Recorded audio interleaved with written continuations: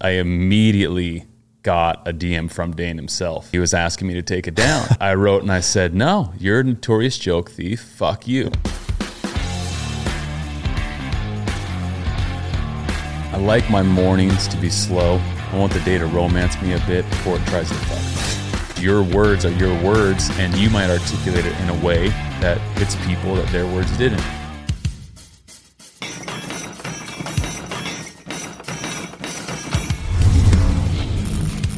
Welcome to Mic Drop, the podcast where relevancy is irrelevant and we don't give a shit about your feelings. Ladies and gentlemen, as always, it's both an honor and a pleasure to welcome my next guest to the podcast.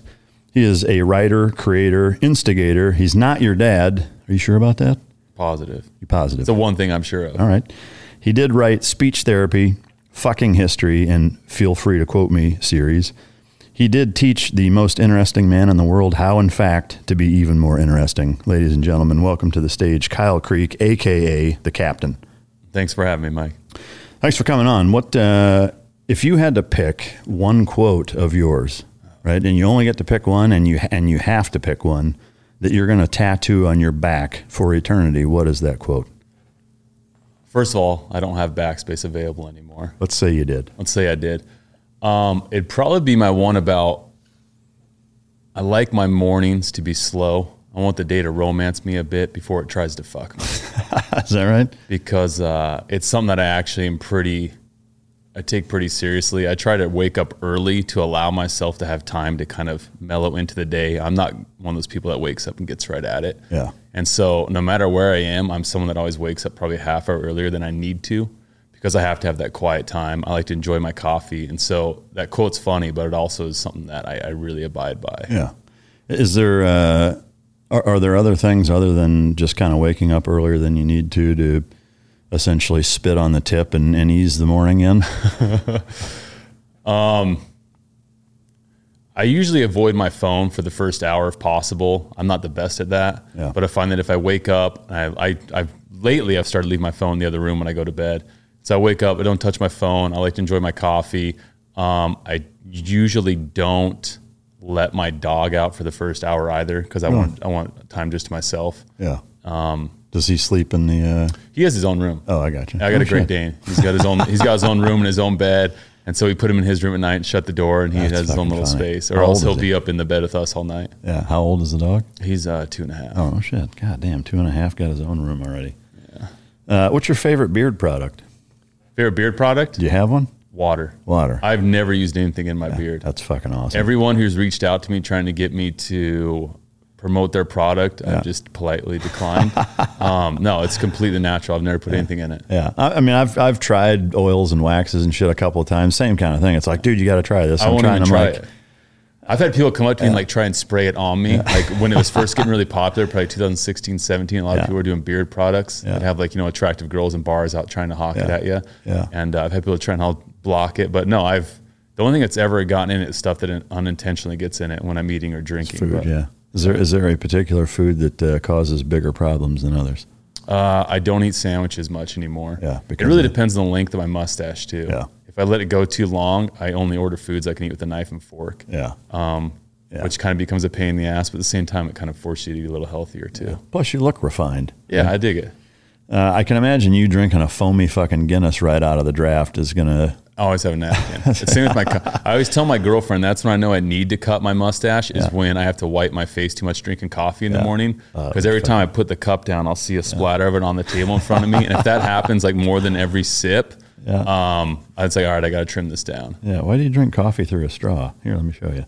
It's not the same. Yeah. What is your best internet troll story?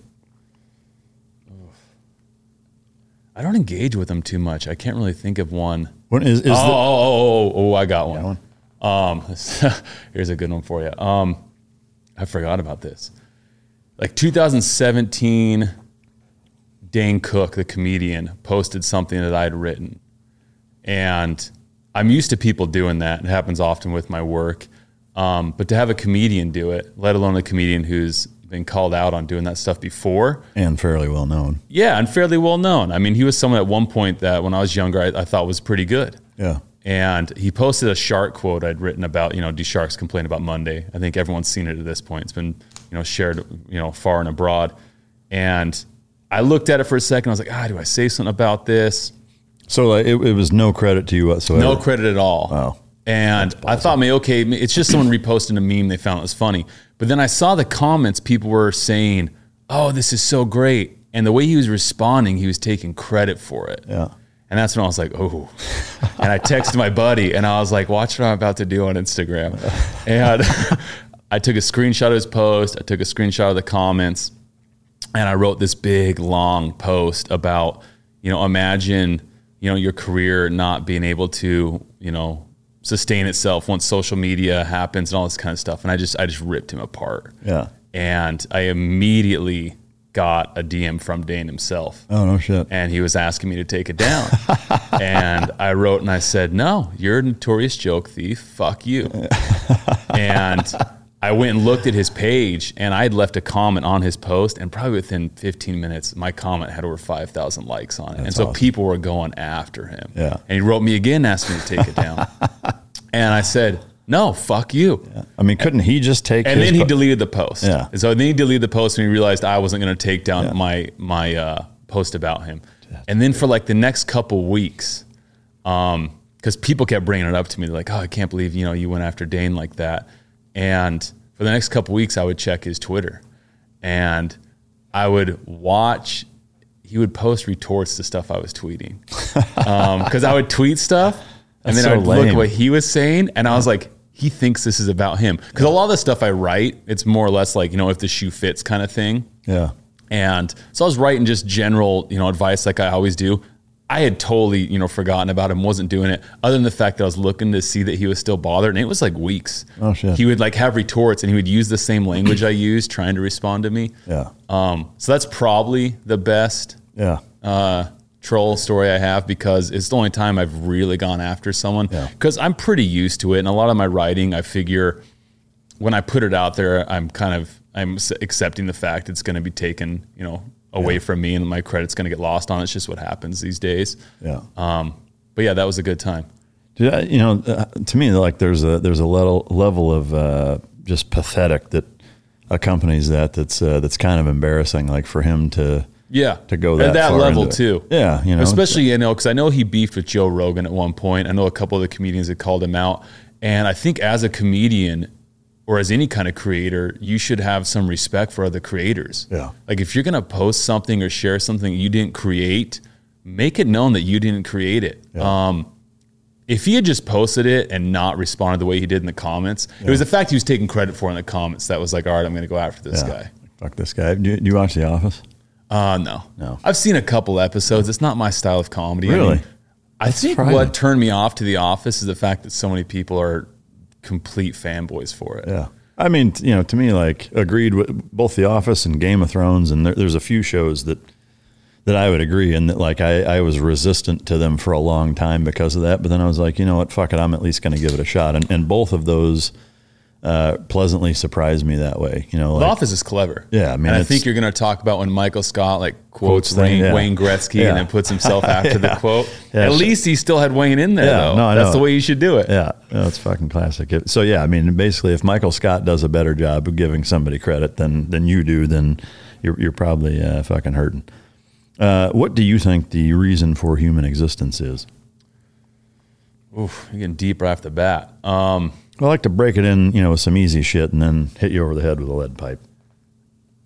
I would think the reason for human existence is to reach our full potential, and that's going to be different for everybody. And I think that's where a lot of people sell themselves short, is they try to follow too much in somebody else's footsteps. And when you do that, you tend to negate or forget about the things that make you unique. And if you can embrace what you feel like your offering to this world is and pursue that, that's the only way you're ever going to reach your full potential rather than fitting into someone else's mold. And if we lived in a world where everybody was pursuing their full potential, you'd have like that Atlantis kind of city where it's just this incredible melting pot of high-performing individuals. And I don't know that we're ever going to get there, because like we were talking about before this, I mean, a lot of us are influenced whether we like it or not. And I think when you allow yourself to be too influenced, you forget your own influence. Yeah. No, I agree. And I think, I mean, to me, I think there's a distinction between like the purpose of life versus the reason for our existence. I mean, I love the answer. I guess I'm curious more from a creator standpoint. Why do you think human beings are here? Why do I think human beings are here? Do you think it's an accident? Do you think it's designed? Do you think it, if it is designed, if it's by quote unquote God or something? So I grew up LDS. I grew up Mormon. Really? I grew up in Utah most of my life. For the large part of my life, I was, in that faith. I was about 15, 16 years old when I started falling away. And so I did for a long time believe in God and the creator and all that stuff. And once I started being able to really question it and find what I identified with, I went polar opposite, and I became very anti any kind of religion. And that probably put me deeper in a hole than any other pursuit in my life, was my choice to really deny that there was an ultimate purpose to living. And it wasn't until 2019 when I had like a big mental health kind of breakdown that I started opening myself up to the idea that there was something more. And I wouldn't say I was atheist. I was just someone that didn't want to have the conversation ever. I didn't want to think about it. It was something that I just chose to not even consider. Now I'm at a point where I don't know if there is a God or if there's something I would consider a God. But I talked about this recently with my buddy Andy Frisella on his podcast. I believe we're all connected with energy. And it sounds, kind of hippy-dippy, but I've had too many things in my life happen with strange connectiveness to make me not believe that. Yeah. And for me to believe any other way sounds sad. Yeah. I like the idea that we're all connected because it makes me feel like there is a lot of hope for humanity. And right now, particularly, I think there's like an anti-human element to a lot of people's political ideologies, for example, where the kind of stuff that we're trying to pass, the kind of stuff that we're trying to promote is like anti the progression of the human race. So I don't know if that answers your question. No, because it is something that I've recently opened myself up to. So I don't have the answer exactly, but I do believe that we're all connected in a way that we can't explain. Oh, for sure it does. And I would say very similarly, like I didn't grow up Mormon in Utah, but I grew up Lutheran in Iowa, which, while maybe it's not quite as strict, it's not even close to being as strict, but it's still very structured and choreographed, as far as... Choreographed is a good word for it. Yeah, like this is what you should think and this is how things are, and what have you. And so, I did this 3-year confirmation process, and the first couple of years that I was in the military, I was, going to one of these like more progressive, like Life Church kind of places that... it's like... Or the pastor has a ponytail and he's a cool young guy. Yeah. He's got a couple tattoos. Yeah. Well, he was actually a former NFL football player, but same kind of thing, like this larger than life personality. Like the biggest draw is the pastor and the fact that it's like, it's not your dad's church kind of place. Mm-hmm. It's like this new fun, there's singing and fucking rock bands and, and whatever. And I was totally into it. And then I went on deployment the first time and that really opened my eyes and kicked me in the proverbial nuts as it relates to religion. And I was just like, okay, there's two huge epiphanies that I'm having in as far as religion goes, which is number one is that, human beings are fucking terrible creatures by and large, or there is a lot of evil on the planet that I didn't realize existed. I think by nature we're not. I think by nature we're pretty good, but the societies we've been pushed into, and I think, again, talking about influence, it's very easy to become a piece of shit. Yeah. Have you traveled abroad much? Not as much as you have. Yeah. I mean that I would agree in that most places here, I think inherently most people are good. And most people just want to live a life that they want to have their family. Yeah. They want to be left alone. They want to be happy. Yeah. But then there's that potential for evil that people can't comprehend. Yeah. But when you go to places where the majority of the population, it's a legitimate struggle for them just to survive. That's where you see human nature goes from what most people think of human nature here versus much more of the lizard brain, animalistic, like it's a dog eat dog. I will rip your fucking throat out if you have what I want type of environment out of necessity. Yeah. And so you see, it goes from where, here, there's pockets of towns that have that, there's individuals that are fucking evil that will take shit from old people and whatever, but those are more anomalies or exceptions, whereas most people are going to help the old lady cross the street, or, the 70-year-old dude falls down, they're going to help him get up, or a kid's pinned under a car and 19 people fucking flip it over, shit like that happens, and that's kind of what we're used to here. But again, when there's such a reliance, or I think that level of human nature and quote unquote civility hinges on a certain level of, like not financial, but a combination of financial, technological, and resource flexibility for people to be comfortable enough to be able to be that way. Where you become a product of your environment at that point. Like if you're thrust into something where you have no option but survival, you're gonna forget what it means to be a human. And so that's some places where overwhelmingly that is the society, is that the government can't take care of anybody, nor do they even try. There's these tyrannical dictatorships where there's 3 or 4% of the population that's really, really well off in the super upper middle class, and then everybody else is living in cardboard boxes and killing each other over scraps. And so that was kind of the first thing, was saying that hey, there's a lot of fucking people out here that aren't like where I grew up, and don't have the same value systems and morality kind of infused and ingrained in them at an early age to be decent and based off of certain things. And then the other thing was just on the religious front, is in a lot of these places too, is there are religious sects that are vastly different. I mean, polar opposites from what I grew up with, and they're all equally convinced that they're as correct as I thought I was growing up. Mm. And the only difference is geographical, right? And what they experienced. And so it becomes, blatantly obvious very quickly that, that okay, you're conditioned no different than the fucking Easter Bunny or Santa Claus that you thought was real until you get to a certain age where you realize it isn't. But to me, religion is infused and conditioned on young children the exact same way all over the fucking planet. And this is what I was talking about growing up Mormon. Yeah. I got to the age where I could question it. This is my problem with organized religion in general. Yeah. It's the same with identity politics. Yeah. Like when you start believing you're too right, when you forget that other people were once just like you, and they were, maybe it was their father or their neighbor kind of ingrained this belief system in them. You create that divide for no reason. Yeah. But I think if we can strip it back and realize that we're all susceptible to influence, we all are a product of our environment to some extent, whether people believe they are or not. It allows you to have some grace that is crucial in this world right now. Yeah.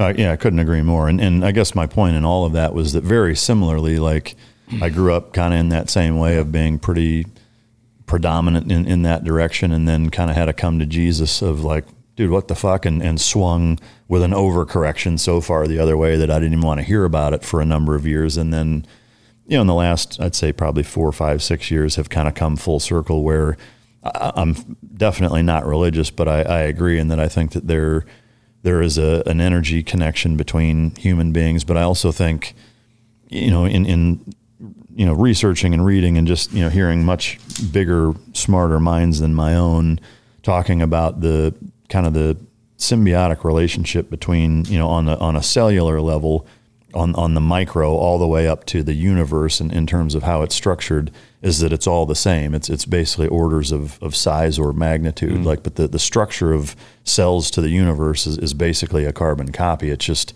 it's graduated up, the cell, the human body, our solar system, the universe, like it expands, but it's all, kind of geared the same way.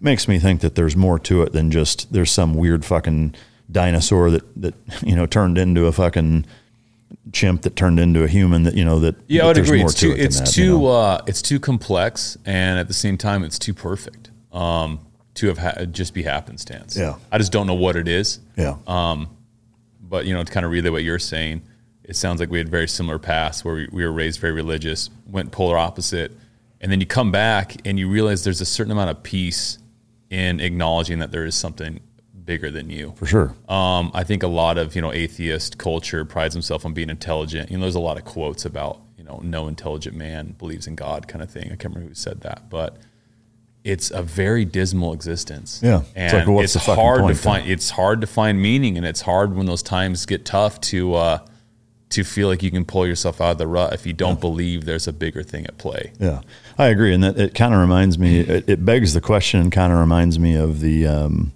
that scene in The Matrix with the Oracle about saying, hey, don't worry about that. And he turns around and knocks it. And she's like, the big question is if I hadn't said that, would you have still knocked it over? Is that, to me, that reminds me of this, is that how much of that kind of identity or purpose that human beings almost search for because they need something to live for, or they need a reason to be alive, and not just throw themselves off a fucking bridge, Well, I think we crave the answer. Yeah. And I think allowing yourself to be open to the fact that you don't know makes it easier. Yeah. And that's why I'm comfortable not having a definitive answer of what it is. Yeah. And I'm comfortable with the idea of leaving it open-ended.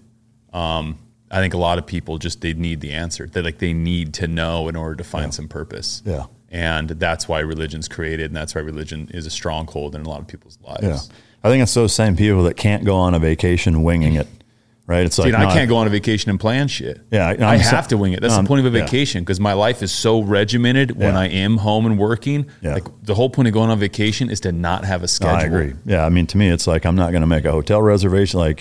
The only thing I'm going to plan is if being able to do something that I know I want to do, like let's say it's a specific resort in a place or whatever, but outside of that, it's I'm going to go there and figure it out and see what happens. Yeah, but I book flights, and then I usually book the hotel the day before. Yeah, and that's actually the best way to get a good deal on a hotel too. Yeah, no shit. But I think there's a correlation between those people, joking about the vacations, but I think that's a pattern. Like, it's a personality trait where the people that need that answer are the same people that have to have every fucking minute of every day planned out for them, or they lose their fucking mind, and those people make shitty entrepreneurs usually too, because it doesn't work that way, but you kind of already talked about your morning routine, but I want to, if we could talk about like when you're in town, it sounds like we have an understanding of what the first hour or two is like, but past that, is there, a certain, I eat at this time, I don't eat, I fast until X, I work out at this time, or I don't, or is there anything else that you'd like to add to that first few hours? When I'm home and I'm in my routine and in my mode, and I used to be someone who hated routine. I thought routine made me uncreative. Yeah. And I used to try and wing my life a lot, and it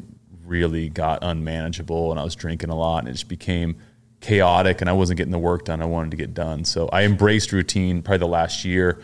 Partially because I did Andy Frisella's 75 Hard program. Oh, shit. And I actually just finished the Live Hard, the full 1 year mark of it. And I saw so much positive come from the routine with how productive I was, that I started kind of exploring the routine that was right for me. And so I don't wake up to an alarm when I'm home. It's something I always wanted to do. I always used to think, man, not waking up to an alarm would be like the shit. Until you do it. It works for me. I don't wake up to an alarm. Yeah. I don't wake up to an alarm. I don't schedule any meetings or anything before noon, unless it's very dire or a client needs to get hold of me. I don't schedule anything before noon. I usually get up around 7:30. I take my first hour to myself. By then, my girlfriend and my son is probably up. We'll have coffee together, and then I either take the dog for a walk, or I take my son for a walk. I flip-flop every other day with them, and I go walk for about an hour and a half out in the sweltering heat of South Miami where I live, and I love it. Just take my shirt off. I just go sweat, come back feeling like you got out of a sauna. I'll make my son breakfast when I get back because he's usually hungry immediately. And then I don't eat until afternoon. I try to only eat between the hours of 12 and 8. Yeah. So I kind of do intermittent fasting. But then after I eat, I usually block off 1 to 5 is my primary writing time. I find that I'm fairly energetic there. And because I'm on the East Coast, I can take meetings later in the day too. So after 5, I might start to schedule a couple meetings, which would be, in LA 2 or 3 in the afternoon. Yeah. But really I try and control my day as much as possible. Because like you're just saying, when you're an entrepreneur, and a lot of writing's being an entrepreneur, stuff comes at you fast. I like to control what I can. Yeah. So then when stuff does go, haywire, I have like the leeway to make it work. Yeah. So some days they're completely opposite. Some days I have to get up early. I'm on calls all day. Sometimes I have back-to-back meetings depending on what I'm working on. But I try to control it as much as I can. That first hour that you take to yourself, what are you doing in that time? Thinking. Just thinking? I just sit and think. I try not to be on my phone. I just like enjoy the silence. I actually on Sundays don't use my phone at all anymore. I haven't been as good with it lately because I'm traveling a lot. But when I am home or when I'm in I'll do it this Sunday because I'll be in Park City, Utah with family. I put my phone away Saturday night in a drawer and I don't touch it till Monday morning. Oh, shit. I don't use it for GPS. I don't use it to order food. I don't use it for anything. If someone needs to get a hold of me, they call my girlfriend or they call a friend of mine to get a hold of me. They can come to my house. Yeah. And it's one of those things where they say we teach people how we'd like them to treat us. So for the first month or two I did it, I would notify people on Instagram. I could post on my story, partly because it's the easiest way to reach all my friends at once, but also because I wanted to encourage people to try it themselves.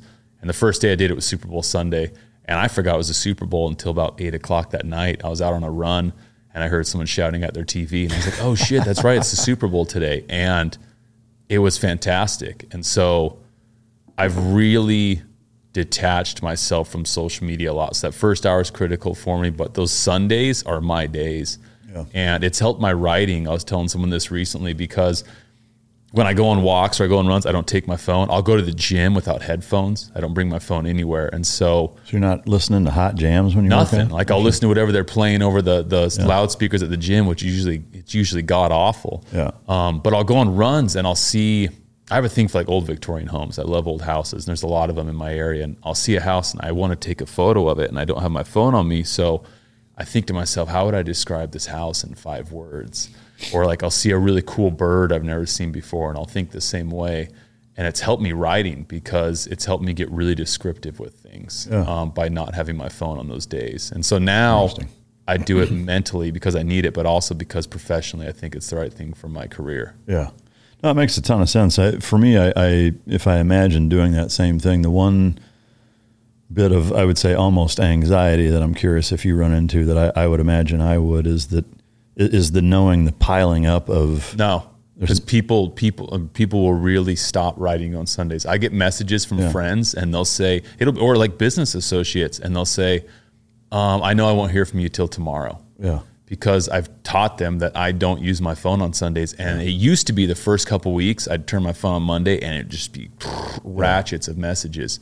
Now it's like 3. Yeah. That's people just don't, they're about to send it and they go, wait, Kyle's not on his phone. So it's actually become really peaceful and easy to do now. That's nice. I guess the one tricky part for me is from a client standpoint, like I've got a lot of personal protection dog clients. And if there's an emergency or something like that, like, there's an issue with a dog. I'll talk to you in 48 hours. They'd be like, are you fucking serious? Like, so that's the one bad part. So you got to set up a dedicated line that's a flip phone that only is for people that call you in dog emergencies. And you keep a flip phone. It would get abused. You keep a flip phone in your pocket and just give it to your dog clients. Yeah, that's a good. Yeah, I mean, there's a way around it, I'm sure, but it's an interesting. Once you do it once or twice, you crave it. Yeah. They become your days, and you look forward to them. Like I don't sleep in on Sundays. Like I'll get up at like 4 a.m. sometimes because I'm excited to see what I can do with my day. Like I woke up at 4 a.m. not too long ago. I sat on my porch and read a book while the sun came up. I read for about 2 or 3 hours. Yeah. Everyone in my house was still down, so I put my book away. I went on an hour-long run, and I came back. It was probably 8 a.m., and they were just starting to get up, and I'd already had this incredibly peaceful morning to myself. Yeah. Oh, that's awesome. What book was it? I was reading The War of Art. Oh, okay. I've read that book. I read that probably 2 or 3 times a year. Oh, really? Yeah. I find it's a very, very, whenever I want to start a new project, I like refresh myself on it. That's cool. Eating wise, do you subscribe or prescribe to a specific eating regimen, or you just kind of? I experimented a lot doing the 75 Hard program. And I found that I'm best on a primarily meat and fruit diet. My energy levels are better. I don't drink as much caffeine. I tried like the paleo thing, but I was always lightheaded and I was always dizzy. And my primary focus is trying to maximize my creativity in my brain because that's what I enjoy and that's also how I make my money. Yeah. And meat and fruit for me makes me feel stimulated. I'm not don't have hunger pains. And so that's primarily what I eat is meat and fruit. Yeah. Have you tried like super low carb where it's like you're starving your brain and liver and muscle tissue with glycogen and that fucks your creativity up? Do you know? That's kind of like what paleo is, super low carb for me, because I was doing meat and vegetables. It fucks me up too. And I felt horrible. Yeah. Like I was always dizzy and I would stand up and get lightheaded. Yeah. And I didn't think it was the diet. I thought it was something else until I stopped doing it and realized, holy shit, like I feel so much better now. Yeah, I'm the same way. Like, I've tried a lot of different, super low carb or, high fat. I mean, fucking pick it. I've tried it and agreed. Like I always come back to a fair bit of meat. I mean, I still do eat a fair bit of vegetables, but enough fruit to stay in that realm of at least having enough gas in the tank all the time to be able to do whatever the fuck I want to do. Well, it helps because I love fruit too. Yeah, no, like, same I fucking here. love bananas. There's nothing I like more than a banana, and then you spread honey on it. That's like my favorite thing. To me, like a super ripe mango that you cut up and then put in the fridge so it's cold. You need to move to Miami then. Yeah, I mean, There's so many mangoes in my neighborhood. People set up tables and they just pile their mangoes on it, and they attach grocery bags to the front of the table. Jesus. And so when we go on walks, we'll fill up a grocery bag with mangoes from other people's trees. Dude, I'm coming. Because different people have different types of mangoes growing. Like a lot of people grow the red mangoes down there. And you can walk back with like 12 huge mangoes on every walk. Dude, I'm going from here to Miami. You should. Jesus. Man, it sounds like heaven. I love that shit. I love fruit the same way, but what are the two key components for canine success? That's effective training and proper nutrition. Fueled by Team Dog brings those two components to your family and best friend. The perfect nutritional balance that results in a higher mental acuity, energy, overall vitality, and even an improved appearance. Every product you will find in my company's store was born from the battlefield and not from the boardroom. Let my life's work help you become your dog's hero. So you're originally from Utah. Tell me about kind of growing up on top of what you already have as far as the Mormon experience, your family, and just kind of what encapsulated your childhood. I had great parents growing up. Great relationship with them. They're still very, LDS, and my brothers aren't anymore either. And we all have a fantastic relationship with them. Your dad like the bishop of a... He was in the bishopric when I was in high school, but he kind of converted to the church later in his own life, and so he was fairly supportive of me, despite me wanting to break away from it. But we moved a lot growing up. My dad was a professor at BYU, the Brigham Young University. And you had like the full blown varsity Mormon experience. Yeah. He was an art professor, and so I grew up in a very creative household. My dad was usually home illustrating most of the day. He worked from home, and my mom was an English editor, and so I grew up very creative. Promoted a lot of drawing and writing and stuff like that. And I tell people this often. When I was growing up, like when we had to do chores to earn money for our allowance, my mom would often give us the option: do you want to mow the lawn or do you want to read a book? I'll pay you $3 for either one. Yeah. And I would always opt to read the book. Yeah. And I think back now on it, it's a brilliant thing to do. And so, second, third, fourth grade, I was reading a lot of the classics like The Invisible Man, Dr. Jekyll, Mr. Hyde, 20,000 Leagues Under the Sea. I read a lot of Mark Twain. And it was something my mom and I always had as a bond. And then, so growing up, I was around writing a lot. I was around a lot of art, but I didn't really embrace it until college when I was going to school for business. I knew I wanted to be an entrepreneur. I wanted to do my own thing. So I figured if I got a business degree, I could learn the ins and outs of like accounting, stuff like that. And I realized I was getting A's on all my papers, and my professors were complimenting my writing. And so I thought, wow, there's something to this. So then I started asking if I could write for local papers. Can I write your music column? I'll go to concerts. Can I write the music column? And so they started letting me do that. I was doing it for free. And from there, I got into advertising, and that kind of really when my career skyrocketed. And that's when I full-blown knew that all I wanted to do in life was write. Like, I can't imagine doing anything else other than being a writer. Yeah. Did you have siblings growing up? I do. I have an older brother and a younger brother. You said my older brother is a doctor, and my younger brother is a journeyman electrician. Okay. And do they live... My younger brother lives in Seattle, and my older brother lives back in Utah. From a political standpoint, I mean, you seem from the musings and writings that I've delved into more on the libertarian side. Do they share a similar political stance? Or yeah, I grew up. My parents were always Republican. Yeah, especially my dad being a freelance illustrator is largely how he made his money. He basically worked for himself. Yeah, and he always taught me early on that you want to be your own man. You want to plot your own way in life. You want to find a way to make a living for yourself. And I remember, especially in the Mormon church, a lot of Mormons are fairly Republican.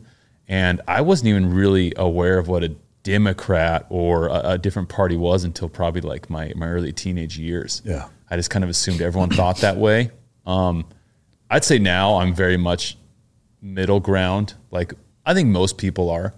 I think to conservatives, I seem liberal, and to liberals, I seem conservative. Yeah. And I take that as a compliment because it's like, oh, you mean I'm an independent thinker? Yeah. I don't identify with one side. Like, thank you for saying that. And I think that's where most people do fall. Yeah. They're just afraid to upset either side at times. Like there's times when I'll post something and half the people will be very offended and half the people will be very for it. And then a week later, I'll post something and it'll completely flip-flop. Right. The same people that were for me before are now against me. And that's totally fine with me. Yeah. Are your brothers similar that way? Yeah, for sure. Same. Did you play any sports in high school? You talk about running a lot. I didn't start running until recently. I hated running. I started running on 75 hard because it sucked. Yeah. I never enjoyed running. And so I told myself when I did that program that I would do something I hated. And so that's when I started running. And now you enjoy it? I enjoy it now because it sucks. Yeah. I still don't like it. I rarely get that runner's high people talk of, but I like coming back and feeling like, damn, like I did it. Yeah. In high school, I played football because I'm a bigger guy and it was kind of expected of me. I actually had a college scholarship for a defensive end at a local state university. Shit. And I showed up for training camp. I dislocated my knees twice in high school. I got submarine blocked. And I dislocated my knee again the first week of camp. Oh, wow. And I got into Percocet and OxyContin. Really? And I decided that I liked partying more than football. Oh, shit. And so I turned in my pads one day to my coach, and I spent probably 3 semesters just completely fucking off. Really? Yeah, it was the first time I lived away from home. I was down in St. George, Utah at Dixie State, which at the time I was there was like a known party school. Yeah.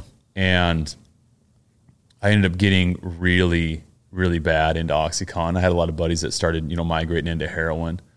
And I had a buddy that was my roommate overdose. And I just saw a lot of other friends' lives falling apart. And I remember I went to a party on a Friday night and I woke up Sunday night in my room and I don't remember anything about Saturday. Wow. And the only reason I knew it was Sunday is because one of my roommates in the house we were living in was still Mormon and he was in his church clothes. I was like, what are you doing? He's like, Kyle, it's Sunday night. Like, where have you been? I was like, I don't know. Holy shit. And I called my dad that night and I said, Dad, I have a drug problem. I can't be down here anymore. And within 24 hours, my dad was there with his truck and a trailer and we loaded up all my shit and I moved back to Salt Lake. And I took a couple months off and I got back in school. I ended up getting, 3 business degrees in 3 years. I just really hammered school out and pulled my shit together. But I kind of just replaced my drug use with alcohol. I spent a good time drinking my fair share. Yeah. But I got through it and I got school done and I got on with my life and I'm glad I did. But yeah, sports for me were something I kind of felt obligated to do just because, in a small town in Utah too, like that was kind of the thing. Yeah. Going back to the Percocet, OxyContin use, how did that start other than the obvious, like, pain meds for your knee or whatever, but where did it migrate or when and how? Did it go from I'm taking it because I'm fucked up to where I need to take this shit because I like it? It's very easy for it to go there. It feels great. I had Percocet and I had a buddy show me that I should snort them instead of swallow them. And that was how it happened. Because I was taking them and my buddy's like, you're taking them wrong. And I was like, what do you mean? And I did it the first time and I loved the feeling of it. And at the time I was 19, I couldn't get alcohol. It was very hard to get in Utah unless you had a good fake ID. And it was very easy to get prescription pain meds. And so I'd go to parties and I would just take, a little, 5 or 6 pills with me and I'd hand them out to friends and we would just take pain pills. And so would you normally snort them or? I would almost always snort them. Yeah. I felt they were a waste if they weren't being snorted. So in terms of the feeling that you get to, comparing the feeling of taking it, swallowing it versus, is it instant with snorting? It's instant, and I started to crave what they call the drip. when you feel it in the back of your throat, you feel like this numbing sensation that I really got into. Really? And yeah, so for a couple of years, that was my thing. My favorite thing to do was to go to the mall on OxyContin. I liked socializing when I was like really mellowed out on it. And so I would go to the mall. I mean, my buddies would just, dumb 19-year-olds just walk around high on pills. Yeah. I mean, the only time I've taken Percocet was I tore my left tricep. It's been about 3.5 years now. And for the few days after the surgery repair, and then once I started doing physical therapy, that first few weeks I was doing that, I took it then too because it was pretty painful. But that's my only experience with it. I mean, I'm curious. I will say I never took any of that shit. So as a 40-year-old was the first time I had ever taken any opiate-based pain med, and it was the night I had the surgery in the morning, and that night I was like, motherfucker, this thing is killing me. And my parents had come into town to help take care of me because I was living by myself at the time, and my dad was like, well, they gave you this shit, and I was like, well, fuck it, I'm gonna try one, and I took one, and like 15 minutes later, it was like this wave of euphoria washed over my entire body, and I was like, holy fucking shit, that stuff is amazing. Yeah, I mean, immediately it's like, I get why people have a really hard time with this shit now. I feel very fortunate in that even though I have kind of an OCD type personality, I've not had any issues with being addicted to stuff. Even when I chewed tobacco, like I could quit for months or years at a time, at the drop of a hat, and really didn't struggle with that. But I will say I've seen enough people have a lot of trouble with it. I'm curious, like the difference between the euphoria feeling snorting it versus it just hits you quicker, and you don't get like that sick to your stomach feeling that some people get. A lot of people don't like prescription medication because it makes them sick to their stomach. I never dealt with that when I would snort them. Does the euphoria last as long when you snort it? I don't know. I don't think I tried it enough the other way to know, honestly. It was fairly quickly that I got into abusing them. Yeah. I didn't use them correctly long at all. Like as soon as some other members on the team or friends of mine found I got a prescription for it, it was very quickly like, oh shit, like let's get some of this from him too. Yeah. So, I mean, how much were you taking a day at your worst? It depended on the day. I mean, like if I went out to like a party, it was pretty common that I would take 280s of OxyContin with me, and over the course of the night, I'd probably snort both of those. Yeah. So you're not snorting a full one at once? No, you do the full one at once, it'll just kick your ass. Yeah. And that's still pretty fucked up though. Yeah. But there were nights, I mean, that night that I forgot a day and a half, I don't even know what I ingested. I remember taking, I had swallowed a bunch of Suboxone, which is another kind of prescription pain pill they actually give you to help you get off them. Oh, okay. Which is just like a lower dose. Yeah. It's just a completely fucked racket. So, wow. I don't know what like my limit or casual use was, but it was as often as I could get a hold of it, I was using it. Yeah. My bigger issue later in life was how much I started drinking. Okay. That became like an everyday thing for me for quite a while. Yeah.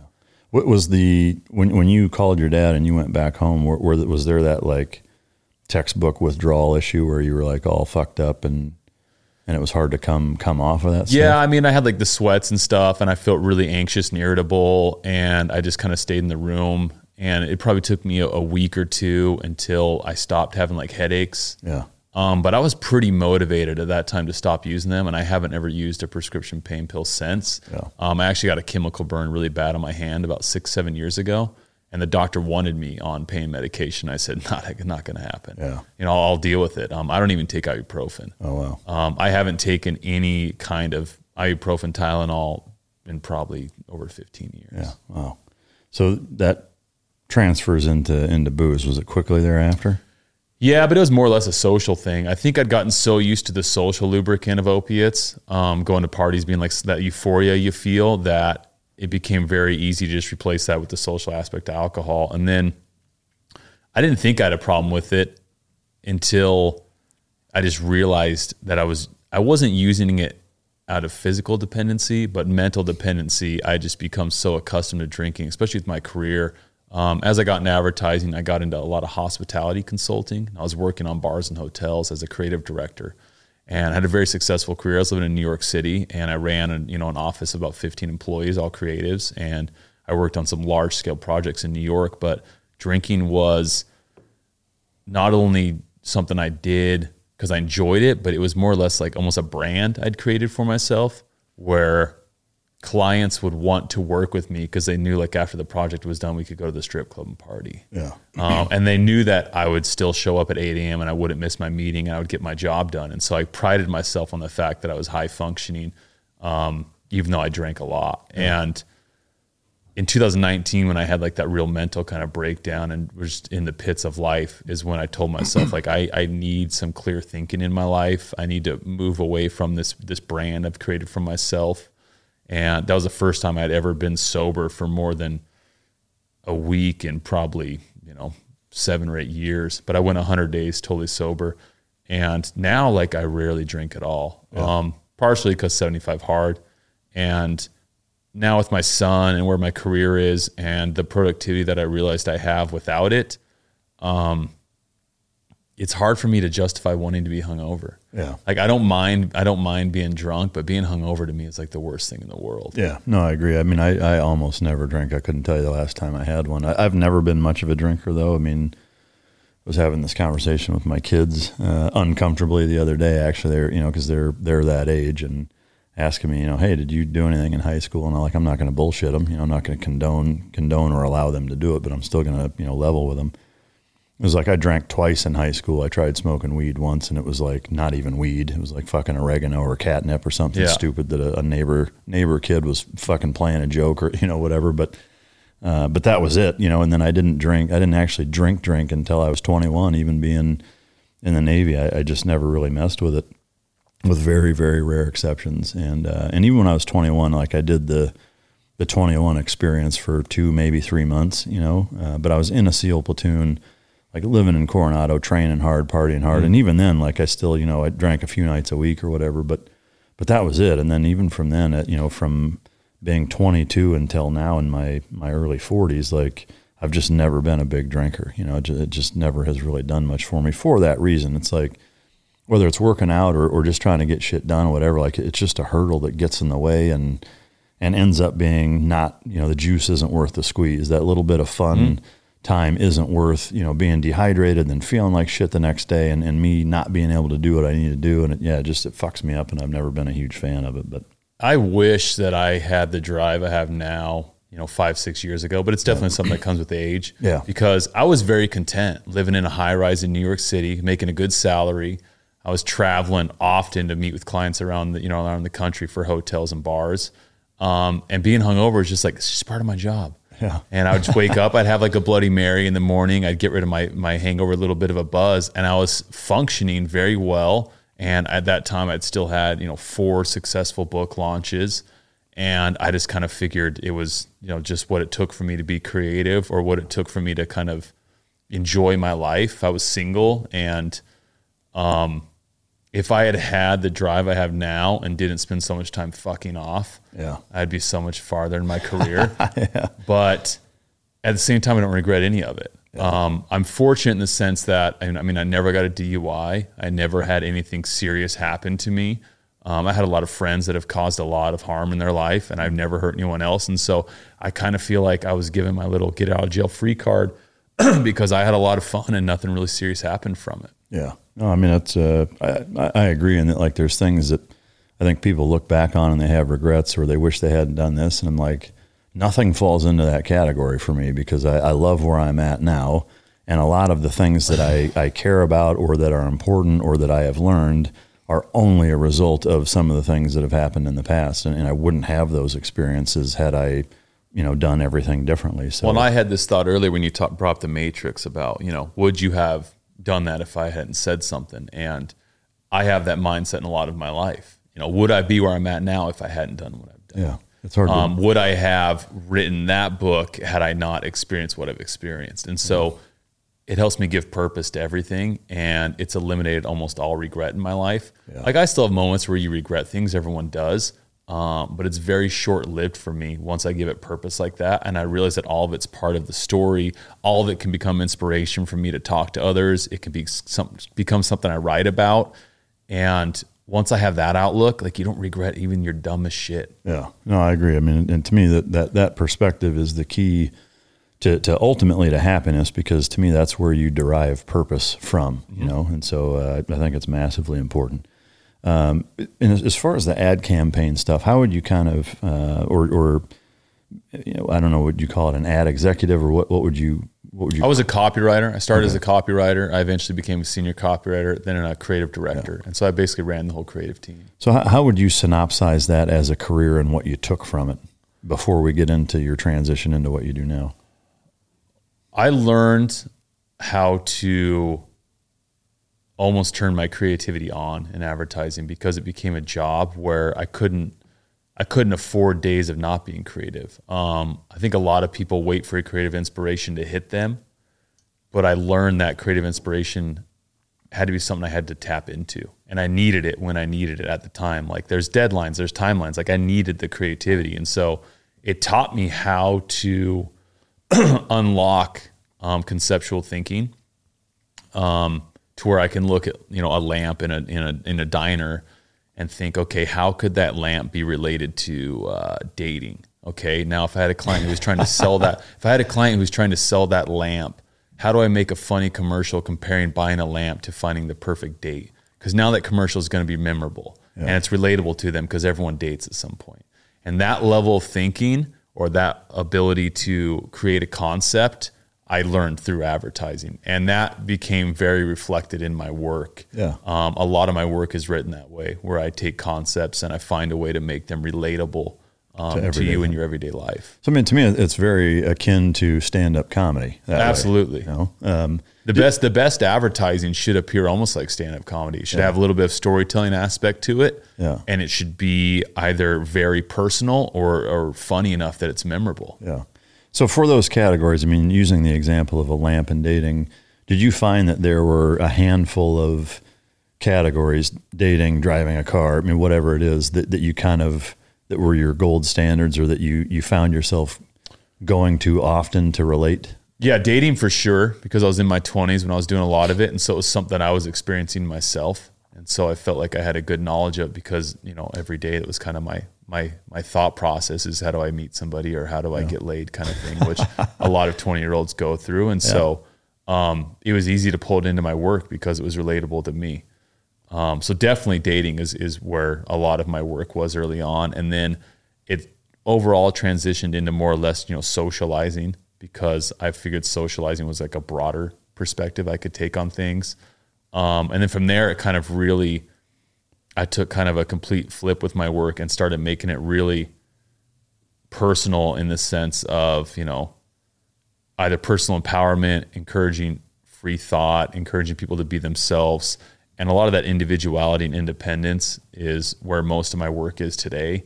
And it's also where most of the creative concepts I do now are about that kind of realm. Because I think now more than ever, too, it's very pertinent to people. Yeah. People feel like they've been shoveled into a bunch of different categories now. And so anything you can do to encourage someone to be independent and be themselves, they tend to gravitate towards. Yeah. I mean, it's fascinating. I'm curious in trying to put myself in that position. I can only assume or imagine that there are instances where you get that kind of writer's block or what have you. When there's the added stress and pressure of, this is what I do for a living, and there's a timeline or a deadline or whatever, were there tips, tricks, mechanisms that you relied on to work through that, or how did you navigate those times? Getting active. Even when I was at the height of, being fairly unhealthy with my lifestyle, I still did a lot of cardio. I had a gym in my building in New York, and I have never had a writer's block that I haven't been able to get through by doing extended amounts of cardio. Really? Some of my best tweets or my best little snippets of work, I have actually tweeted while I was in the gym.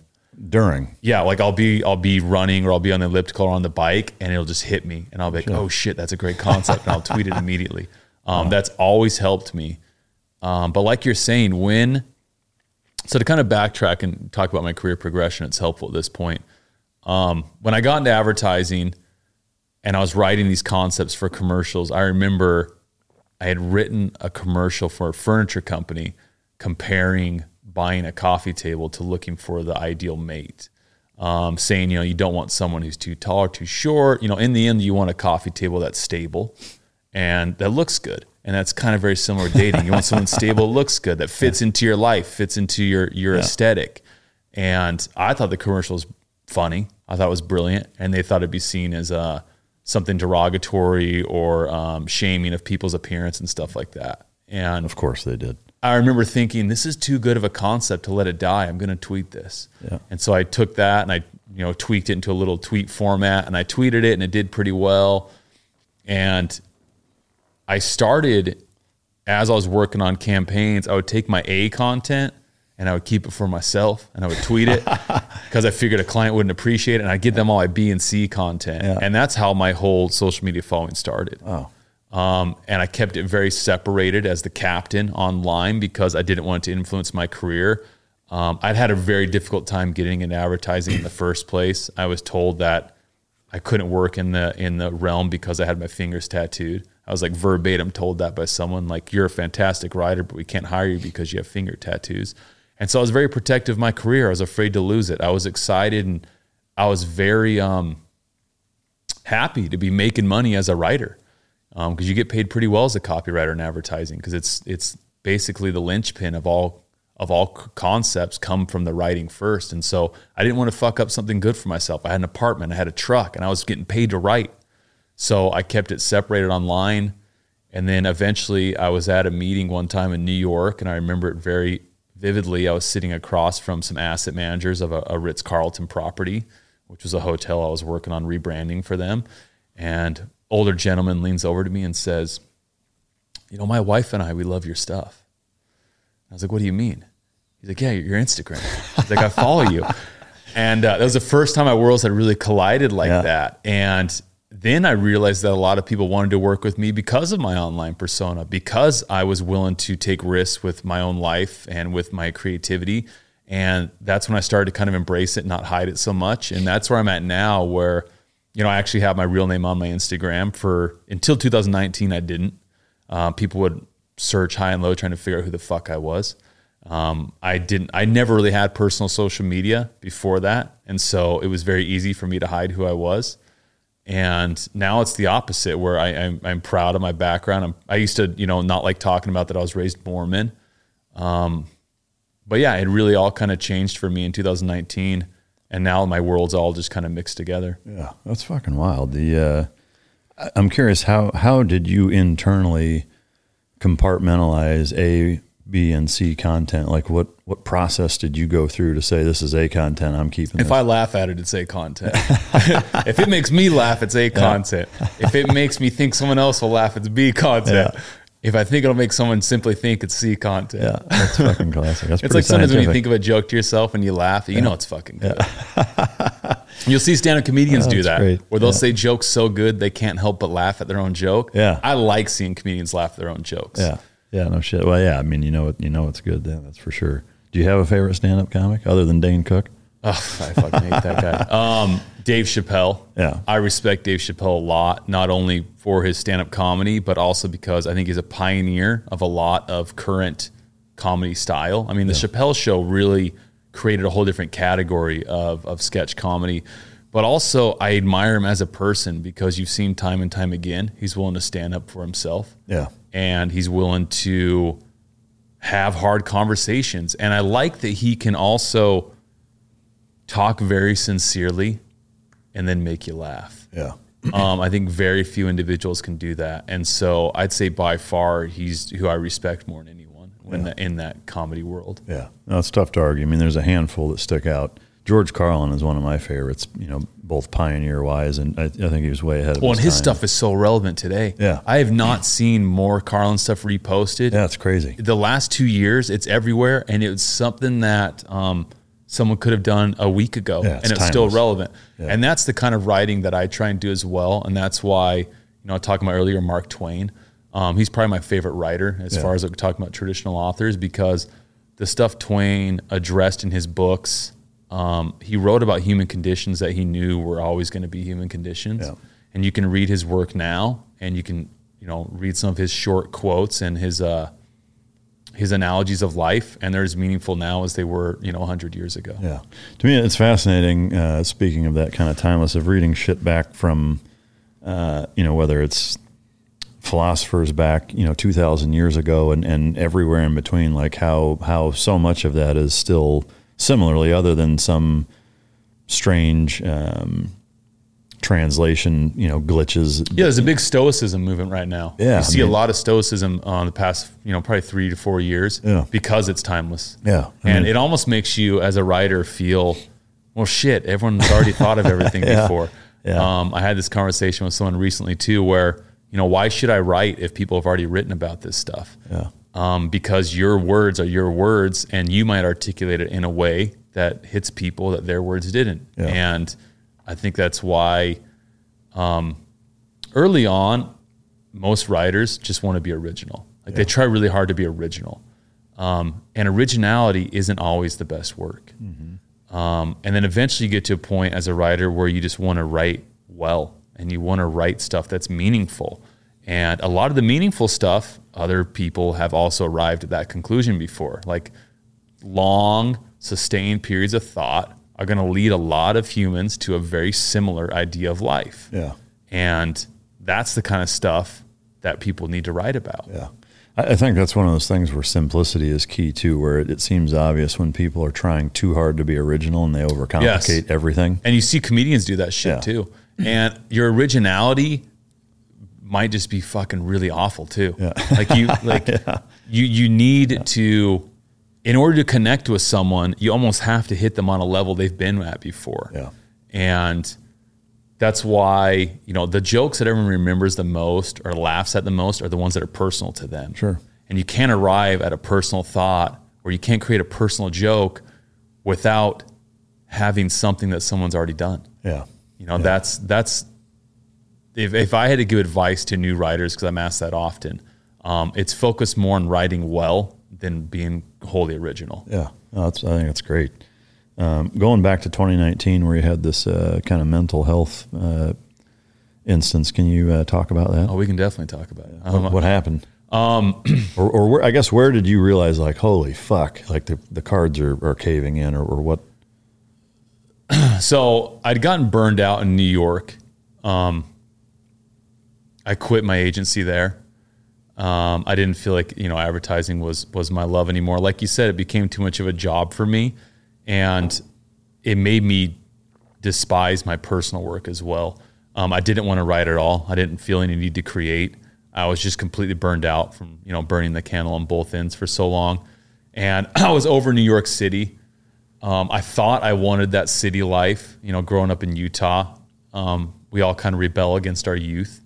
And to me, moving to New York was like the ultimate example of success. I mean, I came from this small town in Utah. I grew up in Pleasant Grove and Mapleton, Utah, which are little towns. Where are they in relation to Salt Lake? About an hour south. Okay. Pleasant Grove's probably 40 minutes. Mapleton's about an hour. When I lived in Mapleton, we had, I think, 2 buildings. One building was the rec center / fire department, and the other building was a pizza shop / police office. That's fucking... And we had to go into Springville, or we had to go into Spanish Fork, Utah to get anything. So I grew up, I would ride my bike to the reservoir with my pellet gun over one shoulder, my fishing pole over the other. And I loved it. It was a great way to grow up. And so when I got older, I wanted to live in the city. I wanted to experience a different side of life. And I'm glad I did. I think everyone should live in a big city once or twice in their life, because it helps you realize that it's not the answer. I still love New York, not so much anymore. I was back 2 months ago. It's not the same. Yeah. But I'd gotten burned out living in New York, and I'd been doing a long distance thing with my girlfriend at the time. Same girlfriend I have now, who I have the son with. And she was living in LA, and I was actually looking at moving to Austin, Texas. I was like, I want to move to Texas. My boots haven't touched anything other than concrete for too long. And she made it very apparent that if I moved to Texas, she was kind of over the long distance thing. And I had some opportunities writing in TV, and I knew some people out there that could probably get me into some TV stuff. So I moved to LA and immediately hated it, regretted it. I did not connect with LA. And I had a really hard time trying to make sense of the decisions I'd made. I felt like I'd fucked up walking away from a career. I missed New York. I missed feeling like I was a part of something. And my career wasn't panning out in LA the way I'd hoped. And I just started spiraling into just like a deep state of depression. And it was something that I kind of always had on the surface for years, but because I was traveling so much and I was so busy with work, I ignored the depression that I was dealing with. Off and on, I'd have periods of time where I wouldn't leave my apartment for 2 or 3 days. I would stay in my apartment in New York and just wallow in my shit in between travels. And it just became so apparent in LA, I couldn't run from it anymore. I didn't have my job to keep me busy. I didn't have any prospects to distract myself. And I started getting to the point where I was ruminating on ending it. And we all at times have had that. And I think we get to points where we almost romanticize the idea of it. But it was to the point that I was actually scaring myself because it was no longer like, romanticizing it. I was actually, how would I do it? Where would I do it? When would I do it? Planning it. And I'd never been that dark before. And my girlfriend started noticing it, and it weighed heavily on her. And we had several conversations about it. And there was times that she told me she was afraid to go to bed because she thought if she fell asleep, I was going to do it that night because she could tell I was in a really bad headspace. And oddly enough, out of the blue, I got a book deal through a major publisher, and I thought, okay, cool. This is going to be what pulls me out. And it was the first major book deal I'd ever had, and I didn't feel anything from it. I wasn't excited, nothing. It was completely numb. And so I kind of just forgot about that as quickly as it came.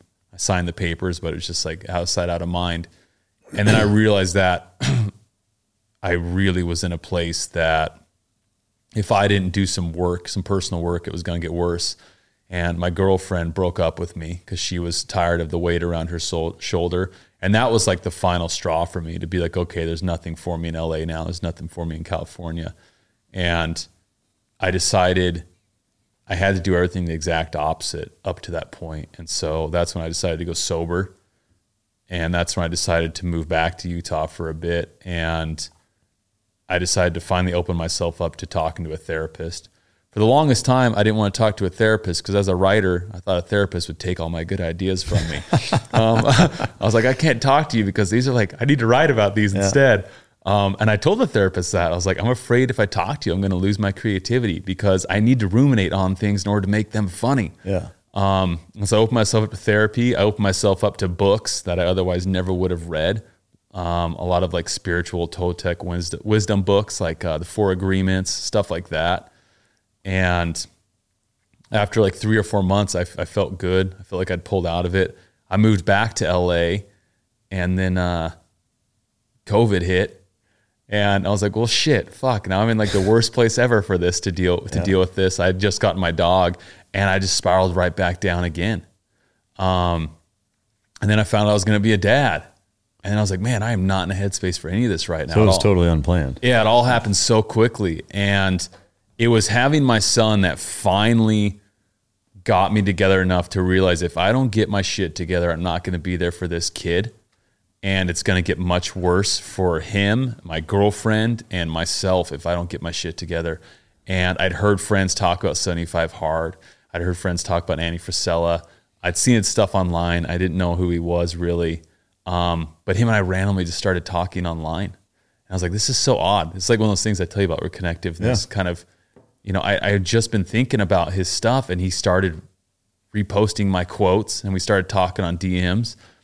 And I was like, I think I need this regimen. I think if I do this regimen, it's going to force me to pull my shit together. And so really, I talked about this recently on his podcast. I tried that out of straight desperation. And the routine of it is what helped me get my shit together. And I'm more productive than ever. I feel my writing's better than ever. I'm genuinely, for the first time, content with where my life's at. Not to say that I'm not going to keep pursuing and doing more and more, but I don't wallow in my shit like I used to. And it's like I said earlier, I used to be so opposed to routine, but I attribute a lot of that to the routine and also just being open to new things. Like I was not open to the talk of spirituality until 2019. I was not open to the talk of anything God related. I thought it was fucking stupid. And I thought you were a Neanderthal if you believed there was a God above us. I thought it was like such a low level of thinking. Yeah. So I opened myself up to everything. And that's when life just kind of opened up for me as far as opportunities come at me quicker than I can, keep a track of them now. Yeah. And it really just all came from choosing to do the opposite of what I was doing. Yeah. Do you find that with this influx of opportunity that you actually find it difficult to decide which ones to do? No. You don't? No. I just do the ones that feel right to me. Yeah. I saw a documentary with Dr. Dre. I can't remember what it's called. And it was on HBO. It was a really good 4-part series. And he said, if I don't like the vibe of someone, I don't work with them. I don't do the project. And I was like, there's something to that, because in many times in my life, especially in advertising, I've taken on projects with people I didn't like, and they've always been awful. Yeah. So now it's like, if I like it, if it feels right to me, I just got to go for it. Well, it's humbling that you're sitting on this fucking couch then. This is one of those things I'm probably going to regret. I hope so. I've done my job if you regret sitting there. No, to me, that's it's refreshing, and it's also very rare. Most people, I think, anybody, even with the purest of ideology in that regard, probably still finds themselves, I don't know that I'd say compromising, but maybe it's like if the upside is big enough on certain things, you're like, yeah, I can probably swing that. Or, I think, but I think the fear is too, people fear if they don't take everything, they're going to lose out. Yeah. And I had that fear for sure, where I felt like I had to take on all my work. Yeah. But I realized that when I do that, the work I really enjoy doing suffers. Yeah. And so I'm better off doing fewer things really fucking well than half-assing like 6 things at a time. Yeah. And the things that appeal to me are the things I will do well, because I'll sink myself into them. Yeah, and you're passionate about and it. it's the long game. Mm-hmm. There's stuff that comes to me with like money attached to it that I could make a lot of money pretty quickly. I get offered to ghostwrite a lot of books for executives and business people, and I haven't said yes to any of those, because it's like, no, the long game is I need to write another book of my own that I'm going to enjoy writing, and I won't make that quick paycheck, but in the end, it's going to be something I'm really proud of. And the hope is that after, 2 or 3 years of sustained sales through that book, it'll outpace whatever they would have paid me. Sure. Plus I would have enjoyed the process. And so that's something that came from being a dad for me, is that long-term thinking. I didn't have that at all until I started thinking about, what I want to leave behind. I started watching Yellowstone, realizing I really want to be a Dutton. And that's another one of those things I still haven't watched. See, that's the one show where the hype it lives up to. Have you watched Game of Thrones?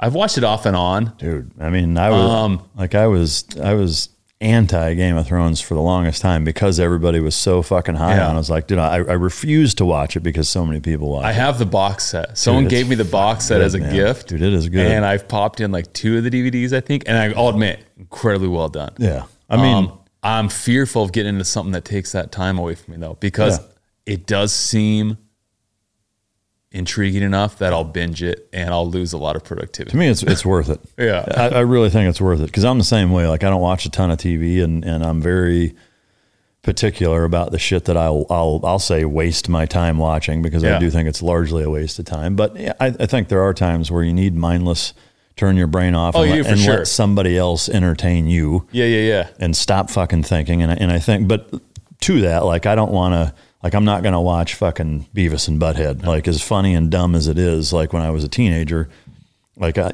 watch a lot of movies. Yeah. Like, I love watching movies. I just find a lot of the new ones suck. Yeah, for sure. They don't make movies like they used to. They're not making Gladiators anymore. No. They're not making Matrix. They're not making Seven. They're not making that kind of stuff. They're not even making funny shit anymore. I mean, even like the 80s Rat Pack shit, or like, Breakfast Club and 16 Candles and Ferris Bueller's Day Off, shit like that. The John Hughes, half comedy, half relatable high school experience stuff. Now it's all like, it's so politically sensitive and correct, and just all of that, taking into account, every dynamic and every, checking every fucking box of every category that you can imagine, that just ruins fucking I think the everything. problem with comedy too, those attention spans have changed. Yeah.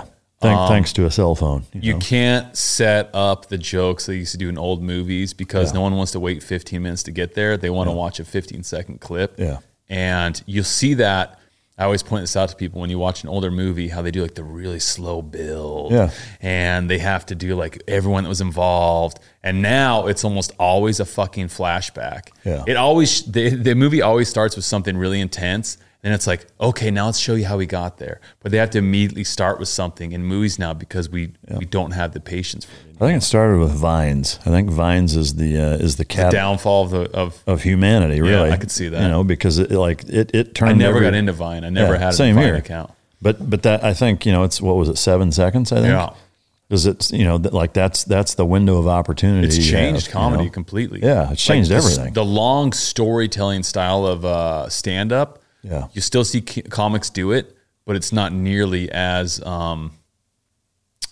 much thought as it used to be because they have to start rapid firing jokes because they're also looking to get snippets and clips, so they can get promoted on social media because they want stuff that people will record and repost for them and share. And it's changed movies, it's changed writing, it's changed a lot of the creative world. And with musicians in particular, it used to be where your favorite band would put out an album every 3 years. Yeah. And it would be 13 songs that were fucking solid. Yeah. And now, because it's so easy to produce and release, you got people putting out 2 or 3 albums in a year. Yeah. And they'll have 21 fucking tracks on it because they can't make up their mind. And it's all computer generated. Yeah. bullshit. And they'll just say, I'll just do another album for this. And creators,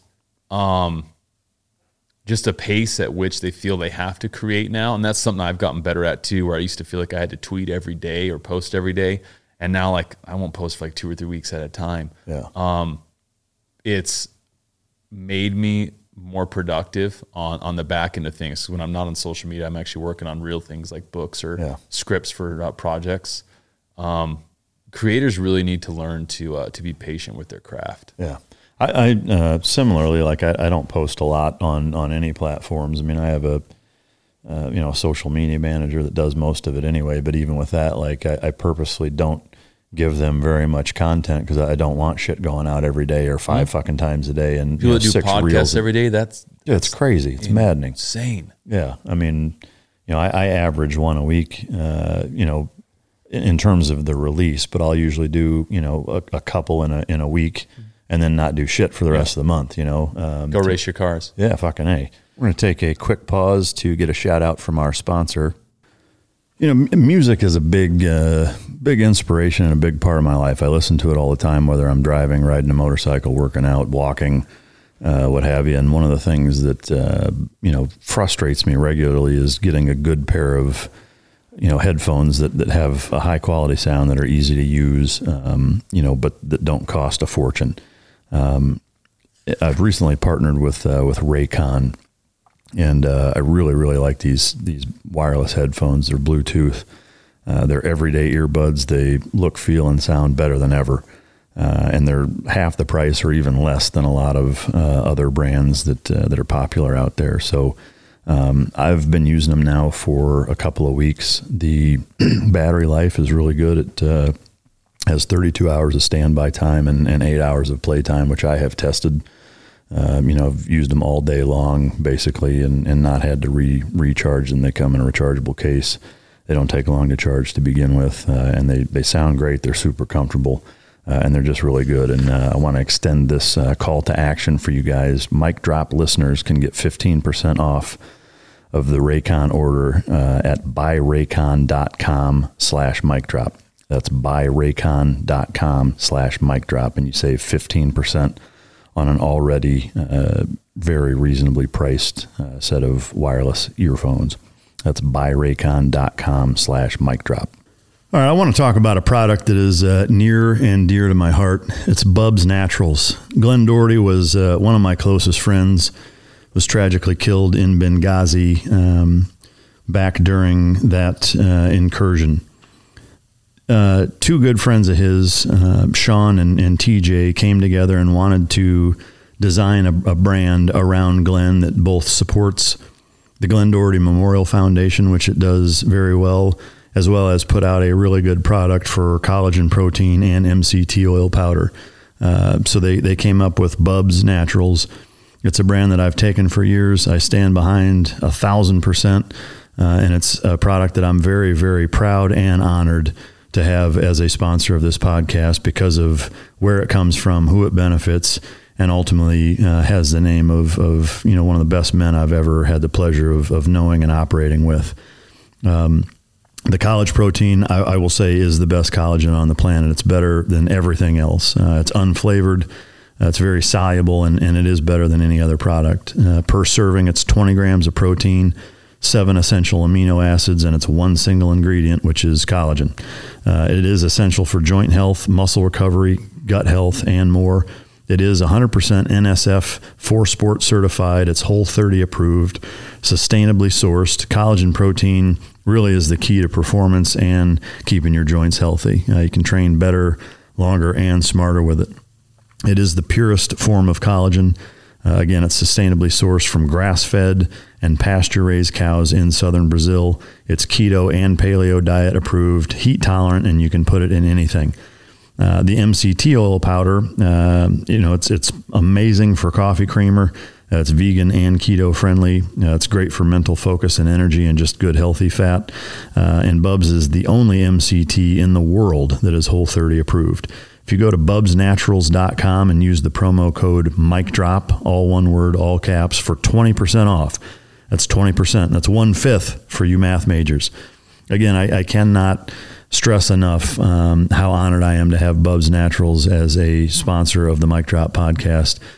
Glenn was an amazing human being, and the two gentlemen, Sean and TJ, that have taken up his name in honor of what he did and brought to this planet, in bringing that same level of just an amazing human being to their product is something that I'll be forever grateful for. So go to bubsnaturals.com, use the promo code MikeDrop for 20% off.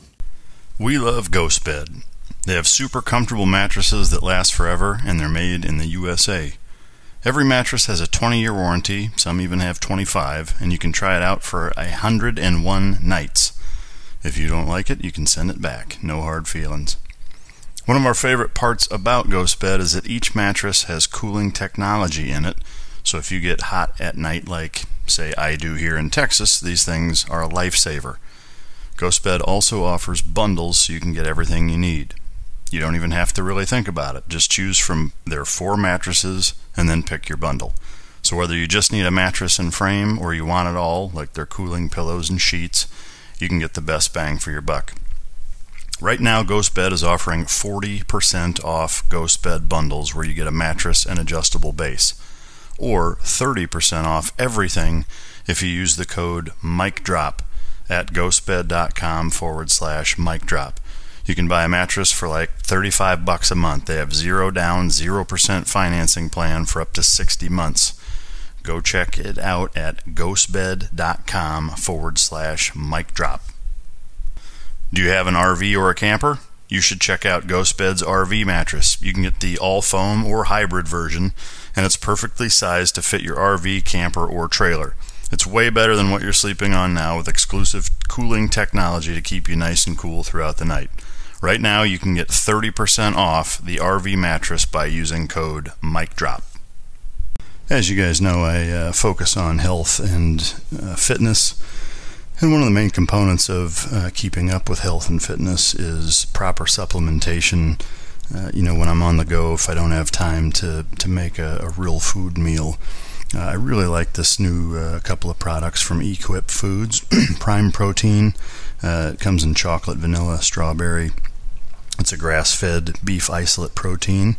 It provides complete protein. 1 scoop of it is equivalent to 4 ounces of grass-fed beef, which means that it's also far less likely to cause gastrointestinal problems.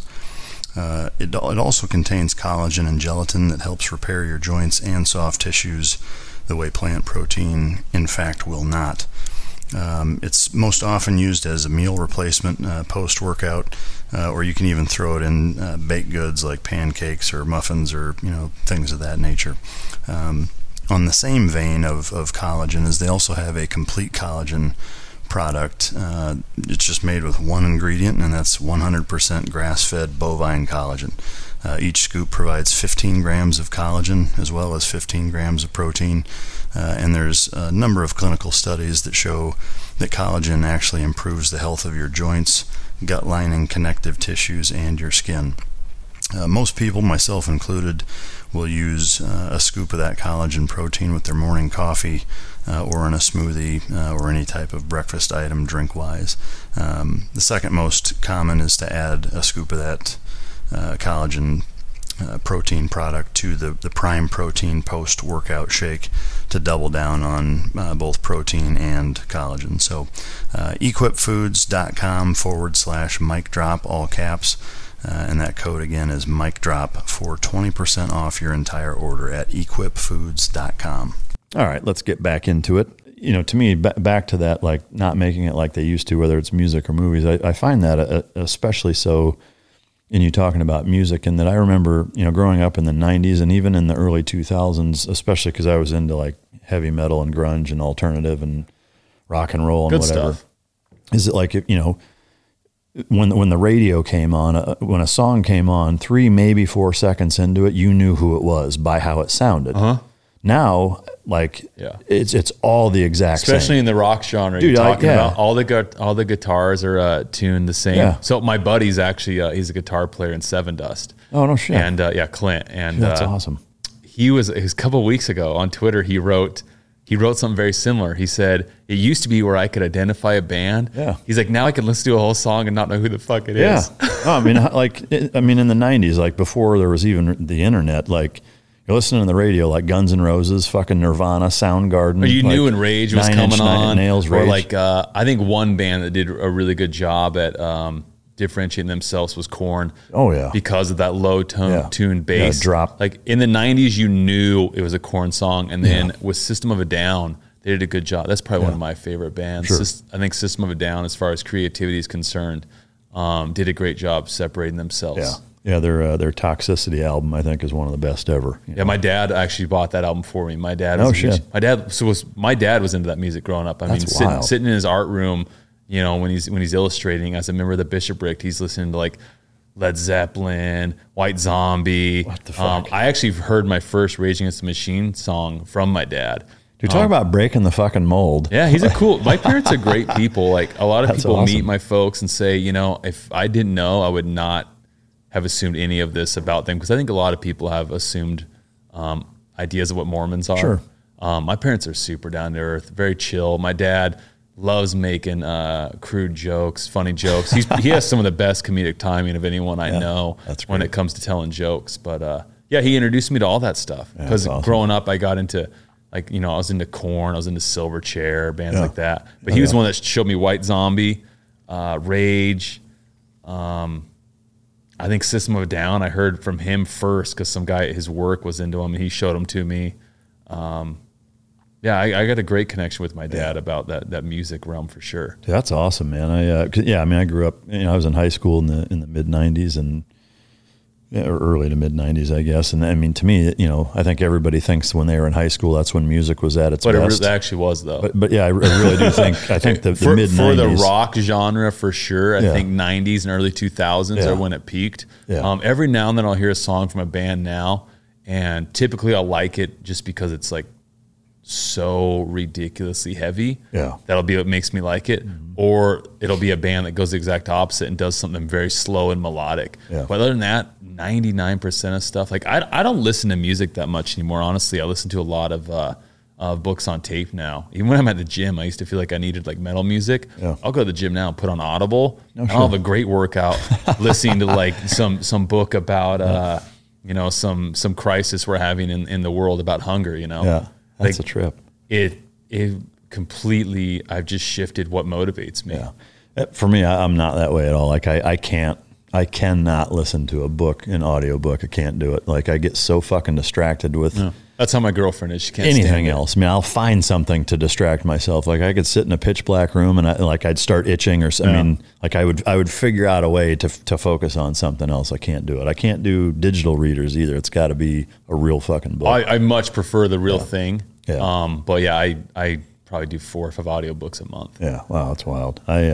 Music for me is huge. Like it's almost, I mean, not to sound like I mean, I was a tour manager at one point. Really? I was a tour manager on the Mayhem Festival with Rob Zombie. How the fuck did you, I mean, where did that fit into this whole thing? So the music has always been a huge love of mine. I played the drums growing up, and I really thought that's where I was going to go in life, was in a band. I wanted to be in a heavy band, like a metal band. And that's great.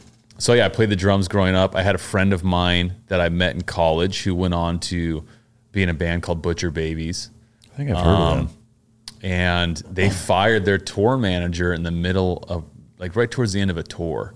And they called me out of the blue, and she said, hey, we fired our tour manager. We got this big tour coming up. It's going to be with, Rob Zombie's headlining.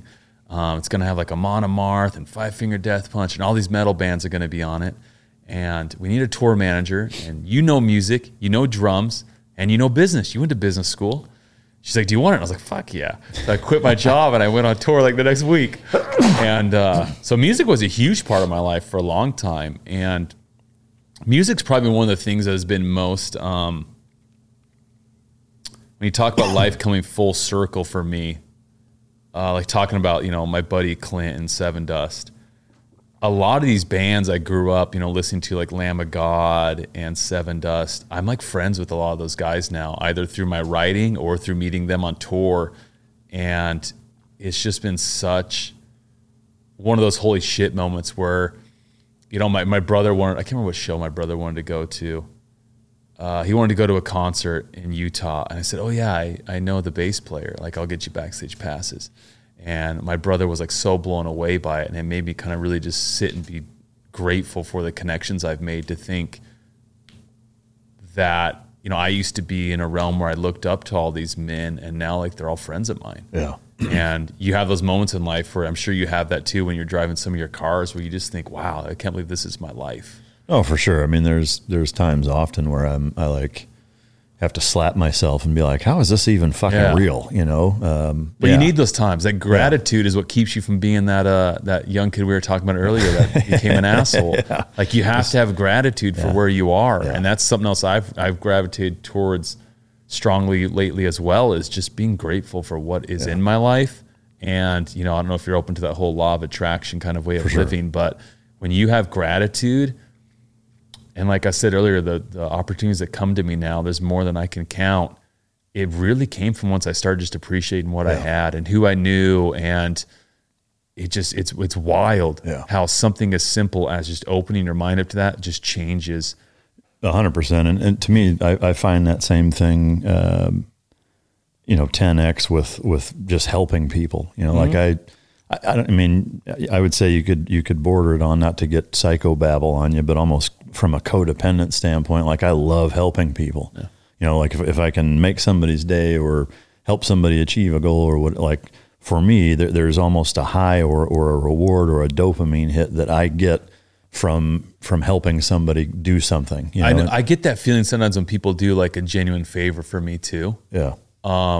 Like someone will do this, like something really unexpected for you, and you'll get like this wave of like a warmth almost, where you're just like, you get this hit of, you can't really explain it, but that's what I mean when I say I feel like we're all connected by some energy, because there's too many things like that just happen that they don't just happen. Doesn't make sense. There's some reason behind that. Yeah. Well, I think human beings are exceptionally unique that way. Animals don't really do that for each other, but on the same token, like, animals don't kill themselves either. Not like humans do, there's some where they get to a certain age and like, all right, well, I can't fucking feed myself. I'm going to wander off and freeze to death or whatever. But there's not a high incidence of suicide within the animal kingdom anywhere. I don't know if there's any, is there? Not really. I can't think of any animal that happens. Yeah. So that's a very unique to human experience that's hard to wrap your arms around. Because we can ruminate. We can ruminate on the things that drive us crazy. Yeah, it's the blessing and the curse of the human brain. It is. Rumination makes you creative, but rumination will also make you crazy. Yeah, absolutely. So John Bonham turned tour manager. At what point in your career, like age-wise and ad company-wise, were you at when that took place? I was 27. So I was working for a nutrition company at the time. I was probably a couple years into like my formal writing career, and I was already on the fence about quitting the job I was at. I wasn't happy. And so it came at a perfect time for me. I just did it for one summer. I toured for about 3 months. Yeah. And I got offered, to go on subsequent tours, but writing really was my passion, and I wanted to get back into it. And I knew that if I spent too much time, essentially, as a tour manager, you're a glorified babysitter. Yeah. It's fun, but it's essentially what you are. It's hard. Anyone who's a tour manager knows it's a very demanding job. You don't have much time for yourself. I knew that if I just kept doing that, I wouldn't pursue my own goal in life. Yeah. Basically, I was facilitating other people pursuing theirs. And as much as I enjoyed being on the road, that didn't sit right with me. Yeah, that makes sense. Fast forwarding now back to the mental health, if you want to call it a crisis, a breakdown, an episode, whatever you want to call it. It was hell. How long did that last? Deeply, I was in it for probably 6 months. And can you describe? I know depression gets. I think everybody has their idea of what that means, what it feels like, et cetera. But there's kind of both varying degrees and kind of a wide swath of experience that exists within people's experience with it. Can you describe what like legitimately depressed felt like for you? It's one thing to be sad. Everyone's sad. I still get sad. Depression it feels like a fog that just never dissipates. And it's always sustained for a long period of time. Like, it's like, when someone says, "Oh, I was really depressed for a couple of days," like, you were sad. Yeah. Depression it's a long-term thing. That's why I say it was about 6 months I can think of being really bad, where it's almost as if you lose like all your senses as far as your ability to enjoy things. Food tasted bad.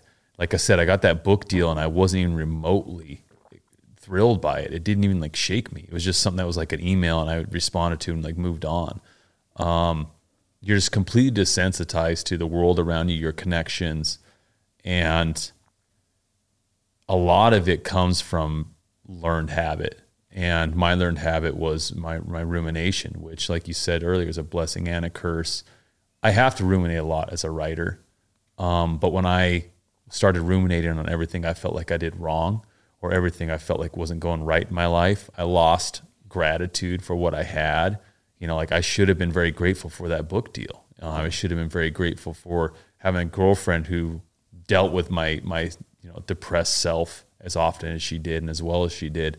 But I wasn't. I was very selfish. And I think that's the confusing thing about depression is it's a very selfish thing, but at the same time, it's unselfish in the sense that you feel like you're a weight to those around you. And so that's what kind of makes people start wanting to end it, is you feel like you're weighing other people down. So there's almost like this idea of nobility about trying to end it to help others out, when you don't realize that the ripple effect of the repercussions of you doing that are going to do the opposite, be far more destructive than they ever are going to help. Like, you are going to taint or poison those people you love in a way that is incomprehensible. Yeah. Like, for the rest of their life, those closest to you are going to think, what if I had said something? What did I do? They're going to feel responsible. They're going to feel responsible. And so if you're feeling the need to do it to save them, that's the exact opposite thing to do. Like, you need to pull yourself together. And, I use that word opposite again, because that's the only way I was able to do it. I had to do everything opposite. Yeah. I had to stop drinking. I had to read books that I otherwise thought were spiritual and dumb. I had to open myself up to the idea of something bigger than myself. I had to become comfortable with telling people no when I didn't want to do something. I'd gotten into this people-pleasing realm, particularly in my hospitality career, where everything's, around socializing. I felt like I could never say no to a party. Like, I had to be at that party. I had to be at that event. I had to get comfortable with disappointing people to put myself first. Yeah. You mentioned books that you read. You earlier mentioned the 4 Agreements. What were some other ones? Mastery of Self, which was written by his son, Don Miguel Ruiz Jr., which, is someone I also am friends with now, which is, it's crazy to me, because that book, and I told him, the Mastery of Self really pulled me out of some shit. And we now have a friendship where we talk, probably on a weekly basis. And the Mastery of Life, also written by him, was great. I read a book called, I'm trying to think of what it was called. It Doesn't Start With You, I think is the title. I'm not sure. But it's a book about how, learned learned processes are passed down in your genetic code, almost like, the field of epigenetics. Yeah. Where trauma can be passed down from parent to child kind of idea. And whether you believe it or not, it's a good book because it helps you kind of open yourself up to the idea that we are a product of our environment, and there's things that happen to all of us that we can choose to either break that cycle, or we can just be the next in line that affects. Yeah. And so having that mindset too of being someone who doesn't want to be a victim. Yeah. I've never wanted to be a victim of anything. And, my younger brother, for example, he allowed like his upbringing to really weigh him down for a while, and he became a victim to circumstance. And I never wanted to be someone like that. We had the same upbringing. We're from the same family. And so I wanted to do the exact opposite and be like, you know what? Our parents did what the best they could. I'm sure there's things about growing up in our religion that kind of like taught us to suppress. Like that was one of the things that I was really weighed down by in the Mormon faith, is I learned to suppress a lot because it was just kind of something we did. Yeah. So I didn't talk a lot about things that were going wrong to me, because when I talked about something that was wrong in my life, especially growing up as a teenager, when you're already confused, the answer was almost always, read a scripture, seek God. Yeah. And that's not what I needed. What I needed at the time was like a human to talk to me like a human. Yeah. And so I just started suppressing everything because the answer, I didn't want to hear it. I didn't want to hear the answer was in some book. Sure. I wanted my dad, or I wanted my neighbor to relate to me on a human level. And so I had to get past the idea of suppressing things and talking to people. And it's reflected a lot in my work too, where I'm very open about, you asked before we recorded this, is there anything I won't talk about? And there's really not, because even the things that are hard to talk about, there's benefit to other people hearing it. Yeah. And so, yeah, those books, opening myself up to talking, like I said, talking to a therapist, is all stuff that I was closed off to. Yeah. But once I was willing to try, it all changed for me. Sure. I got a book from a good friend of mine. You know who you are. Breaking the Habit of Being Yourself. I haven't started reading it yet. Have you heard of this? No, but it sounds like a good book to read already. Yeah. Well, you can flip through it. No, I'm kidding.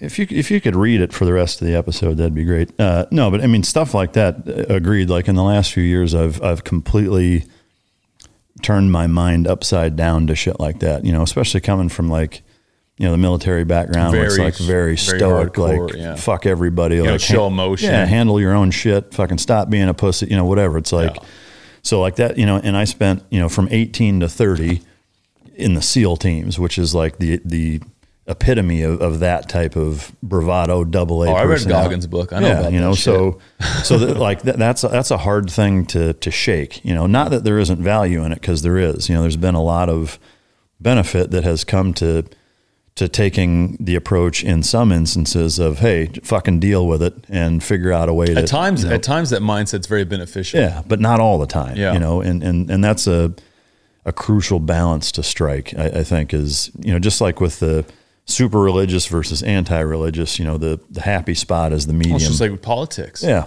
Everything like is that middle. that life is gray. Yeah. All of life is gray. There's very few things in life that are black and white. Yeah. You have to learn to mix and mold things to get by. Yeah. No, absolutely. When you were talking about the books, was there anything that was uncomfortable about mentioning those and how they helped you?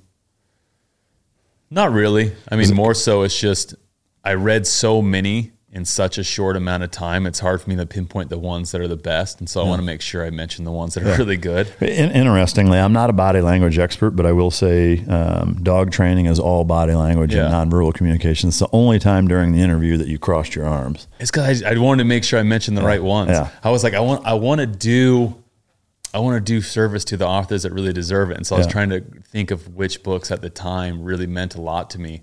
And, the Mastery of Self, like that was easy, like that one for sure. Yeah. But yeah, I just struggle to think what the other ones were, because it's like when you ingest so much information so quickly, you kind of forget which book you got it from, but you'll take it with you in life. You'll know like, okay, this one paragraph really stuck with me. Yeah. And I don't want to avoid just saying the wrong one. Maybe that's Dane Cook's excuse for stealing your quote. Fuck that guy. He knew exactly what he was doing. Yeah. Well, hopefully Unfuck America will make that list. I doubt it, given the stuff that you've done, but I hope you enjoy it at a minimum. All right. So from a current issue standpoint, like Twitter, Instagram, TikTok, social media in general, the mainstream media, there's this weird, like, perfect storm and culmination of just this toxic, divisive, super politically charged, zero room for fucking understanding world that we live in. I'm curious, like, when you go to bed or, you know, wake up just during the day, what have you, when you think about kind of where we're at as a society, as a race of human beings, what sticks out to you as being kind of the top 3 or 5, like, hotbed topics that, you know, that are dividing people or that you feel strongly about? Or are there? I think the main thing that everyone's being divided on is we need to start having conversations in person again. I think we've lost the art of actually talking through problems, and a lot of the stuff doesn't belong on social media. As far as social media is not the right outlet to have some of these conversations because it is so divisive and it's character limited, and you can't read body language like you were just talking about, and people feel very comfortable expressing their opinion online, but they won't do it in person. Yeah. I think 100% with that. I mean, even the difference, I mean, I always prefer an in-person interview. Well, that's why I was already going to be in Texas when we found out about this one. I was like, I'm definitely going to do that in person. I don't want to do it on Zoom or Skype or something. It's just not the same. It's not even close to the same, you know. But even something as simple as tone, inflection, volume, there's a lot of emotion that you read in people's voices that you don't get. You know, people need to have conversations with friends. Yeah. They need to be comfortable expressing differing opinions with friends. Yeah. And your friends need to be comfortable with your differing opinions. It used to be that, like, your friend could not agree with you, but you could still be a friend with them. And now people are so tribal in their wanting to be seen as right. And I think a lot of people now are afraid of being ostracized. Mm-hmm. They're afraid of being outcast, or they're afraid of, you know, being canceled, if you want to use that word. So they just they self-censor themselves. And social media is the perfect breeding ground for self-censorship, and that'll cause depression. That'll cause anxiety. That'll cause a lot of stress in your life that otherwise you wouldn't have if you were willing to have conversations with people. I was talking with a clerk that was bagging my groceries at a Trader Joe's about 2 months ago. And I try and always talk with you know, people when we're doing that, because I like to have that moment to kind of connect with them. And he actually thanked me for talking to him. Really? Like, he said to me, like, very sincerely, he's like, you know, thank you for having a conversation with me. And on one side, it made me feel good. On the other side, it made me be like, man, we're fucked. How fucked are people that this guy has to thank you for having a conversation with him? Like, how many people are coming in here and not talking to you? And it's because everything is so politically charged. No one wants to have the conversation. You'll notice when you go out and you'll be talking to people, they'll wait until they hear your opinion. Before they start really opening up to you. Like, they'll ease into a subject, and they'll see how you respond, and they'll be like, okay, this is someone I can be myself with. And that's what really needs to dissipate. No, for sure. There's a huge component that in-person versus not thing that I see. You know, watching my kids grow up, and now that they're getting older, you know, they're well into their teen years, seeing the generation of kids now and how socially inept they are, because there's if you look at, you know, a typical day for a teenage kid, especially over the last few years of you know, all the COVID and mask bullshit, the amount of time that they spent when they interact with other human beings, how much of it is this versus how much of it is this. It's 99%. You know, I'm seeing somebody type me something. I'm not looking at their eyes and their facial expressions. You're not talking to a real person most of the time, because that person is being a subdued version of themselves, or they're pretending to be someone they're not. Like, it's just it's very hard to have a 100% authentic conversation with anyone on social media. Agreed. And to me, like, there's the facial feature, social cue thing, but there's another element that I think a lot of people don't think of or realize until you kind of talk about it, which is giving somebody just enough time to think about what they're going to say, right? Whether it's text message on social media, like maybe you take 2 hours to decide how you're going to respond to something, is vastly different than how you're going to respond if you ask me a question right now. And imagine if I took 2 hours to respond to every question. We'd have take one 2 question. fucking weeks. You know, but it's like, you know, what you really think is how you're going to respond to me in person, if you're willing to share that. But that pause gives people the, and I talk about this in the book, is that people are understanding with the intent to respond, not to understand. How do I respond in a way that's not going to get me judged? Yeah. Or to be right. What do you think? What do I think this person wants to hear from me? Yeah. Or, for example, if you're responding in a comment section, how do I respond in a way that's going to get a lot of people to like my comment? Right. Yeah. Which, to me, you can very much tell in the comment section when someone is like, oh, this is going to be a crowd favorite. Yeah. So I'm going to say this, even though I probably don't agree with it, but everyone else is going to. Yeah. Yeah. And that was one of the big, I heard someone talk about this recently, when they added the like feature to social media comments was really the downfall of good conversation. For sure. Because now people were performing to try and get attention. Yeah, and all of them are so manufactured and thought out. I mean, it's almost like the world that you lived in advertising, or like PR work or even HR work, where it's like, what's our company's position? Well, that's why I love that I worked in that realm, because I know behind the scenes, like I've worked on political campaigns. I've helped people get elected into office. And I know... Any of them you're ashamed to have done that? No, because the advertising agency I was working for, the owner was very clear in saying, he told me, he said, Kyle, if you're not comfortable with anything you ever have to work on, whether it's a product or a person, you don't have to. Yeah. We have another writer. We have other members of the team. If you don't feel, if you like personally feel objected to it, and so I never worked on the political campaigns that were guys I didn't like. Yeah. But at the same time, it was eye-opening to see how some of these people were behind closed doors, or to hear the conversations that were had, or to know about how words were twisted, or to know that it was some guy like me in his mid-20s creating these campaign slogans that didn't really know what the fuck he was doing other than the fact that it sounded clever. Yeah. To know that that's how it comes together, it's like, wow, this is kind of fucked. This is a total fucking scam. Yeah. Yeah. Like, I don't know shit about these policies, but I wrote that slogan because it sounds really good. That's how it was. Yeah, that's fucking crazy, man. All right, so the hotbed topics that are pissing everybody off and are out there, I'm going to just list off a handful of them, and if any of them stick out as being something that you give enough of a shit about to give your opinion, it's going to be gun control. It's going to be Roe v. Wade. Some other one. Yeah, no, I mean two out of the list. So just politics in general, elections, guns, abortion, border issues, drugs, foreign policy, education system. Do you give enough of a shit about any of those things to take a stance or an opinion on?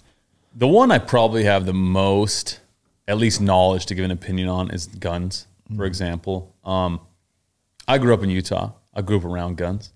My Boy Scout experience was very different than most Boy Scouts because my scout leader was, I'm not sure what he was, but he was a contractor for the government, and he went on extended hunting trips often. And for people or animals? Yes. We don't know because we always had our suspicions about him because we'd go on scout camps and he would teach us how to make bombs. So it wasn't Ernest Goes to Camp. This is like fucking Rambo. He would bring full auto guns that he had, and he would show us. He taught us how to reload bullets. Yeah, he taught us how to dig a snow cave and live in it. For like, my scouting experience was very crazy, but awesome. Yeah, and so I grew up around that stuff. I was very comfortable with it. I remember being in, I was probably 13 or 14, being handed a fully auto and just shoot that direction, kind of thing on a scout camp. And I never thought guns were bad. I mean, I grew up with a pellet gun. My dad got me a BB gun when I was a little kid. We used to shoot in our basement. And so it wasn't until I moved to New York that I realized how different some people viewed guns. Yeah. And it was just weird to me because I was so comfortable with them. And then when I moved to LA and started dating my girlfriend, she had never shot a gun before. And it comes down to this whole thing we're talking about, product for your environment. I was raised around them, so I'm very comfortable with them. I know they're a tool. I know what they're capable of. I know how to safely handle it. But my girlfriend, like, she basically viewed a gun like a hand grenade. Yeah. Like she said, growing up in California, we were basically taught if you touched a gun, it went off. Yeah. So I took her to a shooting range. I got her to shoot a 9mm handgun, and she was comfortable with it. And she was like, "That was nothing like I thought it was going to be." Yeah. And then I always had shotguns and stuff. I never felt the need to have anything other than that. I did duck hunting growing up, and so I went years without having a gun. And about a year ago, with what was going on, my girlfriend actually said to me, she's like, "You know what? I think we should get a gun." And I was like, I think so too. I think with the way the world's going, it's probably smart to have one. I haven't had one for a while. I'm comfortable with them. So I went and got like a home protection shotgun kind of thing. And then before we moved out of Vegas, I was like, you know what? I got my Vegas ID. I should probably buy another one while I can. So I went and got a handgun. Yeah. And so I have a little, home protection shotgun and a handgun right now. And I recently started hunting again because I wanted to have more of a connectiveness to like my realm, my world, my food. And I went hunting out here in Texas actually, and they had me use an AR. And I'd only shot an AR one other time. My brother had one probably 10 years ago. And nothing against them, but I never used one for anything other than like shooting at targets. And they had me use an AR to hunt wild boar out here. And I don't know if you've ever hunted wild boar, but you can put like several rounds in them and they still run. Yeah. And I was like, holy shit, like this actually makes a lot of sense to have an AR. And it completely changed the way my girlfriend felt about them too. Mm-hmm. And it really made me realize the whole anti-AR debate specifically is, no one needs one. Yeah. But there actually is practical use for them. But at the same time, the fact they don't want you to have one probably means you should. Yeah. Is the way I view it now. And I told my girlfriend, I was like, the fact they're saying no after what I've seen happen the past 2 years means we should get one. So I actually recently bought an AR. Yeah. And I used it to hunt wild boar just recently in Florida. So like I bought one that I could use for hunting, but I also bought one because they told me I shouldn't have one, which kind of backfired. It made me feel like I needed to have one. And so I'm not like I don't feel the need to own a lot of them, but I totally get it if you want to. Yeah. I plan to use mine. And like, just to say again, it's the fact that they said no that made me want to have one. Yeah, no, I agree. I mean, I think it's gone about in such a wrong way, from so many angles that a lot of people, have that same kind of thing.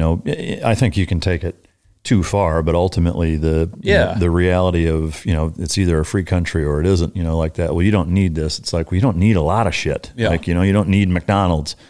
For that matter, I mean, I've used this argument. I use it in that book, and I've used it on a few podcasts too. Is that talking about school shootings and things of that nature. When you look at the data, which really is what should drive everything. Not to turn people, especially children, being killed into a line item or a number, but the reality is that the severity of issues is largely driven by the data that supports it or not. Mm-hmm.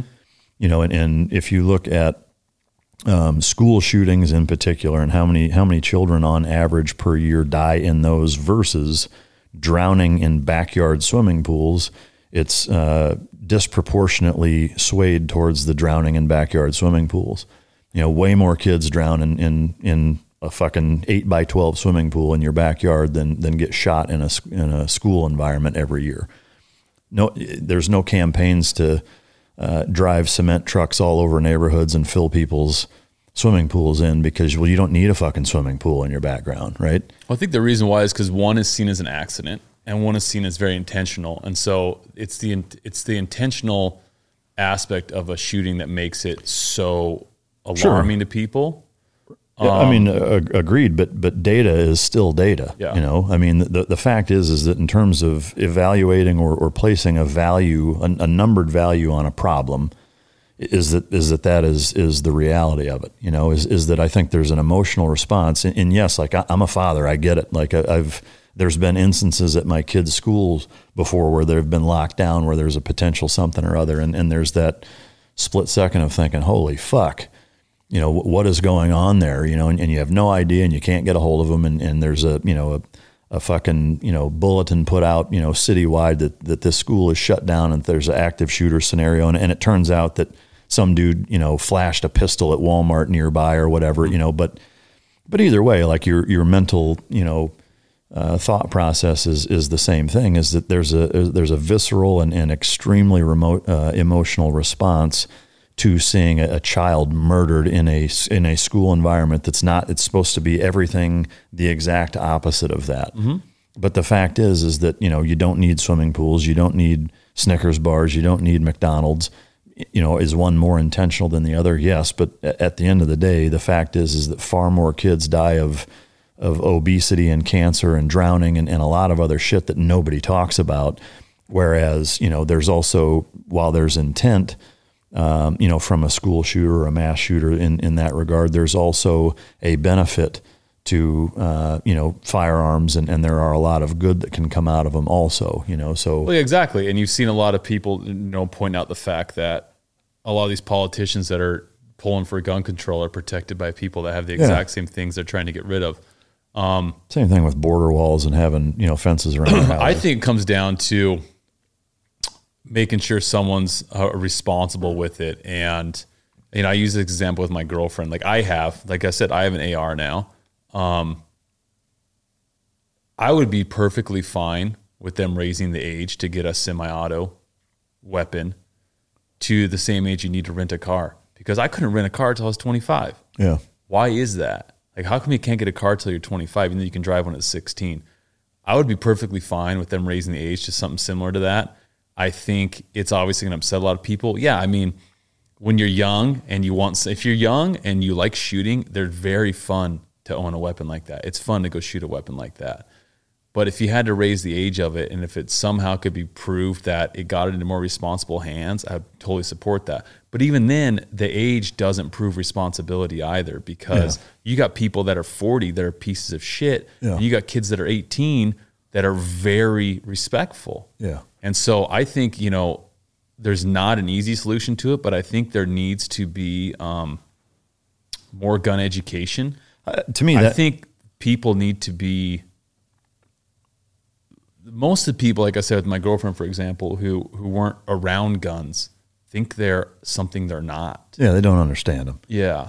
I think education, like with most things in life, is the key. Is that shitty decisions, overcorrections, emotional responses are usually out of ignorance. Yeah, in every way. And I don't know how that looks, but I think if there's more education towards it, I think people would change a bit. I mean, to me, it's simple if you look at it from a historical standpoint, which I'll get into in a second. But to your point on raising the age and why I would disagree with it on two fronts potentially. To me, it's worth talking about. But to me, like prescription medication is a good example of the road to hell being paved with good intentions, or intentions on having a check and balance or a gatekeeper of sorts to keep prescription meds, opiates, et cetera, out of the hands of kids or people that don't hold that prescription. Doesn't fucking work.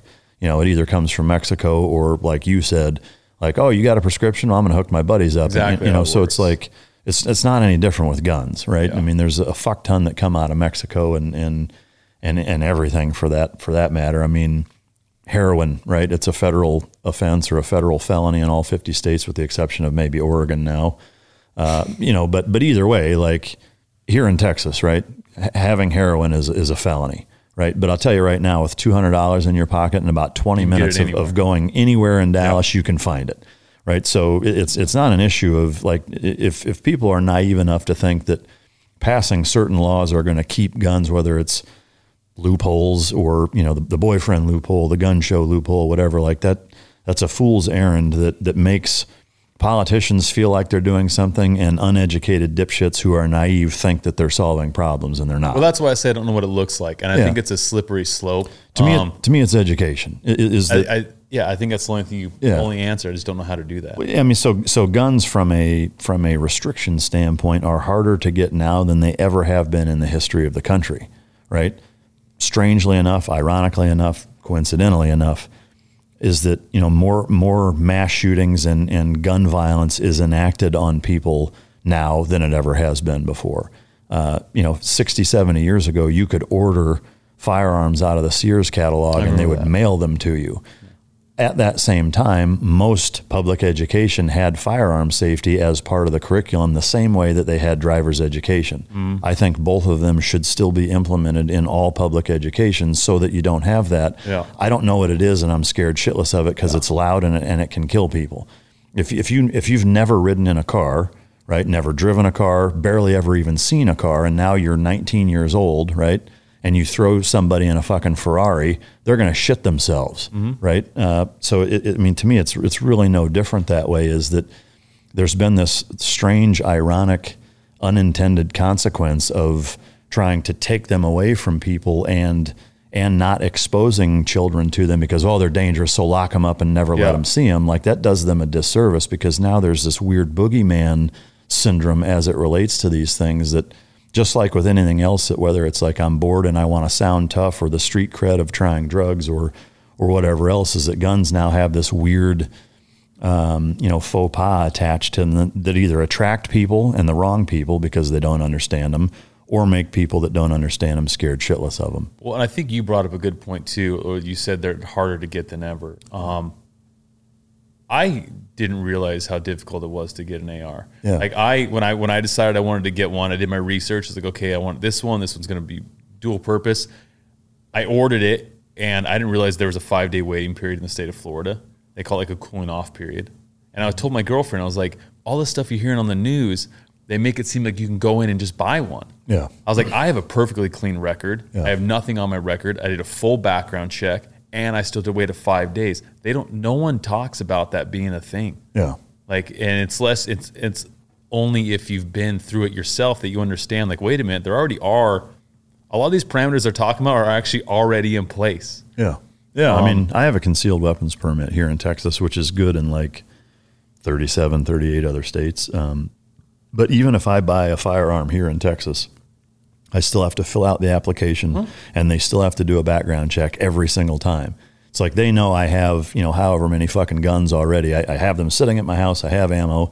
Oh, you want to buy another one? You still have to fill this out, and we still have to run a background check and still go through all that. Even with all of my training, having a concealed weapons permit in the state of Texas, which is arguably, outside of probably Alaska, the easiest state in the union to be able to buy firearms, and I still have to go through all that. Yeah. So yeah, I mean, I think, like with most things, is that it really boils down to ignorance. How do you think that education looks? Like, how would they do that? Is it something that's like a mandatory? Yeah, I think for all age group, at a certain age group. Yeah, I think just understanding, like a range safety officer brief, right? Is that, hey, here's how they work, right? And some couple simple things. If you're going to pick one up, be able and understand and know how to safely inspect it, to make sure that it's either loaded or not loaded. Understand how to check that. Don't put your finger on the trigger unless you're ready to shoot it. Don't point the barrel of the gun at anything that you're not willing to shoot. Because I remember growing up in Utah, now we're talking about it. I remember in elementary school, a police officer coming to my class. I probably would have been in 4th or 5th grade, based on the school. And I remember a police officer giving us a briefing like that with a firearm. Yeah, I mean, I don't know if that's something that happens in other states, or maybe because I was in a small town in Utah, but I remember that being a thing. Very rarely now. And to me, like a basic, whether it's NRA or CCW, any state sanctioned requirements for concealed weapons carry, I mean, whatever it is, just a basic firearm safety class, where it's like, now you understand how it works, you understand how to pick one up properly and how to be safe with it, and then shoot it, so that everybody knows how to do that, and so that it removes the, holy fuck, what is that? I mean, to me, it's like a nudie mag that you find in your dad. Like, if you see the cover and like you see, the box that he slides, under his bed, or whatever, but when you it's never secretive, it seems a lot more powerful. Yeah, than it's like, no, it's in the safe. No, I don't even want you looking in the safe. Oh, it's my gun. Let me put it away real quick. And kids are naturally like, well, what the fuck is that? I want to finger fuck that. I want to know what the deal is with that thing.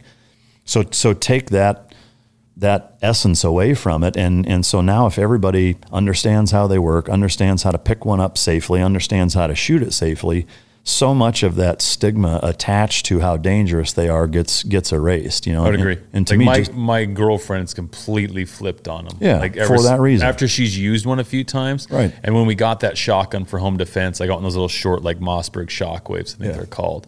I made sure she put like 50 rounds through it. I said, the worst thing you can have is a gun you're afraid of. Sure. Yeah. Like, we need to go shoot this. We were out in the desert of Nevada at the time. And she grew to kind of like it. She's like, oh, this is actually kind of fun. Like, I understand how to load it now. Yeah. I can shoot milk jugs with it. And she is just like, her whole family's all still in California. Yeah. And they probably will not understand it unless they get the same experience with one. Yeah, I think that's the key. And that's the key with everything. I mean, any of these issues that you talk about, most people And I think ironically enough, the people that are usually the squeakiest wheel on a lot of these issues are oftentimes the most misinformed or underinformed on them. I say it's true with a lot of things, not just gun control for sure. Yeah, like they have a couple of bullet points that are emotionally just like what you used to do for a living. People that are very calculated in how they're presenting this problem, pissing people off that don't even really understand what they're pissed off about, and now they're spewing that same stuff and trying to drum up this national movement to go march on fucking Capitol Hill or whatever and bitch. Well, it's like about what you just said. I remember I was talking to someone else about this. I think I told you this too. When I was looking what happened the first part of like 2 years ago, seeing like the headlines, the way they were written. And I have a lot of peers who are like editorial writers who write for news stations. And like I said, like I told you, they're very talented. And I would look at the headlines they'd write, similar to these bullet points you're talking about, and I could see the word they chose and the why they chose that word. And I'd be like, you motherfucker, man. Like, I know exactly what you're doing. I know you're charging this headline. And a lot of people are starting to finally catch on to that. But there very much is that technique used in every part of a polarizing topic. Because those people, the PR teams that are working for politicians are some of the highest paid you'll ever find. And they're brilliant. Because they're brilliant. They know exactly. They could do it with either side of the argument. You could hire them for either side of the argument, and they will know exactly what to say to get the reaction they're wanting. So essentially, whatever headlines you see, who has the biggest bankroll. Right. It's whoever's paying these brilliant fucking advertisers the most money. Yeah, no shit. Because it's such a big ticket item here lately, do you have a position on abortion? I don't want to get too far into the fucking rabbit holes of... I'm fine talking about it to the extent that I do believe it needs to be available. I think the solution to that is there needs to be some kind of cap on when. I don't know when that is. I don't know enough about it medically, but it has to be an available option. Especially being a new father myself. And if you're not ready to have a kid, you should know that, and you should know it fairly quickly. And you should make that choice quickly. That's part of being a responsible individual, is making a choice and sticking with it. And if you regret it later, that's also part of life. Life is hard. A lot of life is difficult to deal with. And it needs to be available with, rape, incest, mother's health. Like there's times when an abortion it's not the preferable option, but when you're faced with something horrible, it becomes the most preferable option. So I do think it needs to be available. I just think there needs to be some kind of cap on when. Because at some point, I do believe that is a life. It is a child. And if it has gotten to the point where it is a child and you still haven't made up your mind, like, you should have made up your mind sooner. Like at that point now, you take responsibility for it and you find a way to raise this kid. You find a way to go on with life. And then if you end up regretting what you did later on, I mean, life's hard. Life's hard. I don't think there's any way to avoid pain in life. I don't think there's any way to avoid regret, and there's no way to avoid making tough decisions. I agree. I think it's too often it's oversimplified. It's so complex. And this is like when I talked about earlier about conversations to have on social media. This is not a conversation to have on social media. And it's one of those things where it's like people are so emotionally charged about it that you can't even fucking reason with them, though. It's like their brain is not reachable. There's a lot of similarities between human behavior and canine behavior. And this is one of them, though, is that, the higher the emotional charge is, the less logic and reasoning that exists.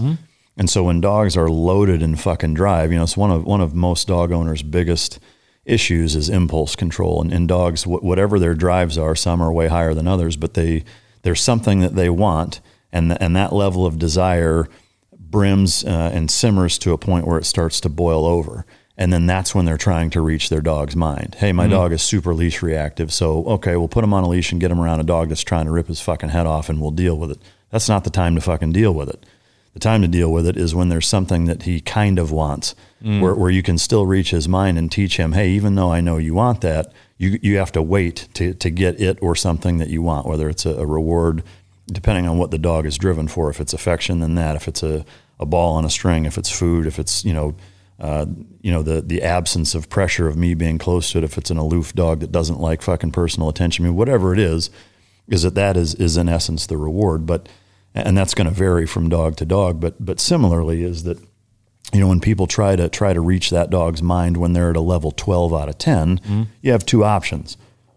You're either going to pick a fight with the fucking dog, or you're going to crush that dog's spirit to the point where you completely stifle his drive. Well, you have to meet him at the same level. If they're already operating at a 12, you got to meet him at a 12, 13. which is not the right way to do it a lot of the time. Yeah, I mean, only two things are going to happen. If it's a really strong dog that has a lot of backbone and spine, you're going to be wearing that fucking dog and he's going to redirect it on you, or the level of punishment or uncomfort is going to be so severe that you completely crush the dog's spirit and shut him down. So it's a lose-lose. But my point is that, abortion being one of those things is that, there's such a heavy emotional charge to both sides, to where it's like you can't even reason with somebody when it's like, if you're not just so vehemently opposed to it, then you're a fucking murderer and I want to kill you because of it. Or on the other side, like, if you want to fucking regulate anything that I have going on, then you're a fucking Nazi and I want to kill you because of that. And it's like,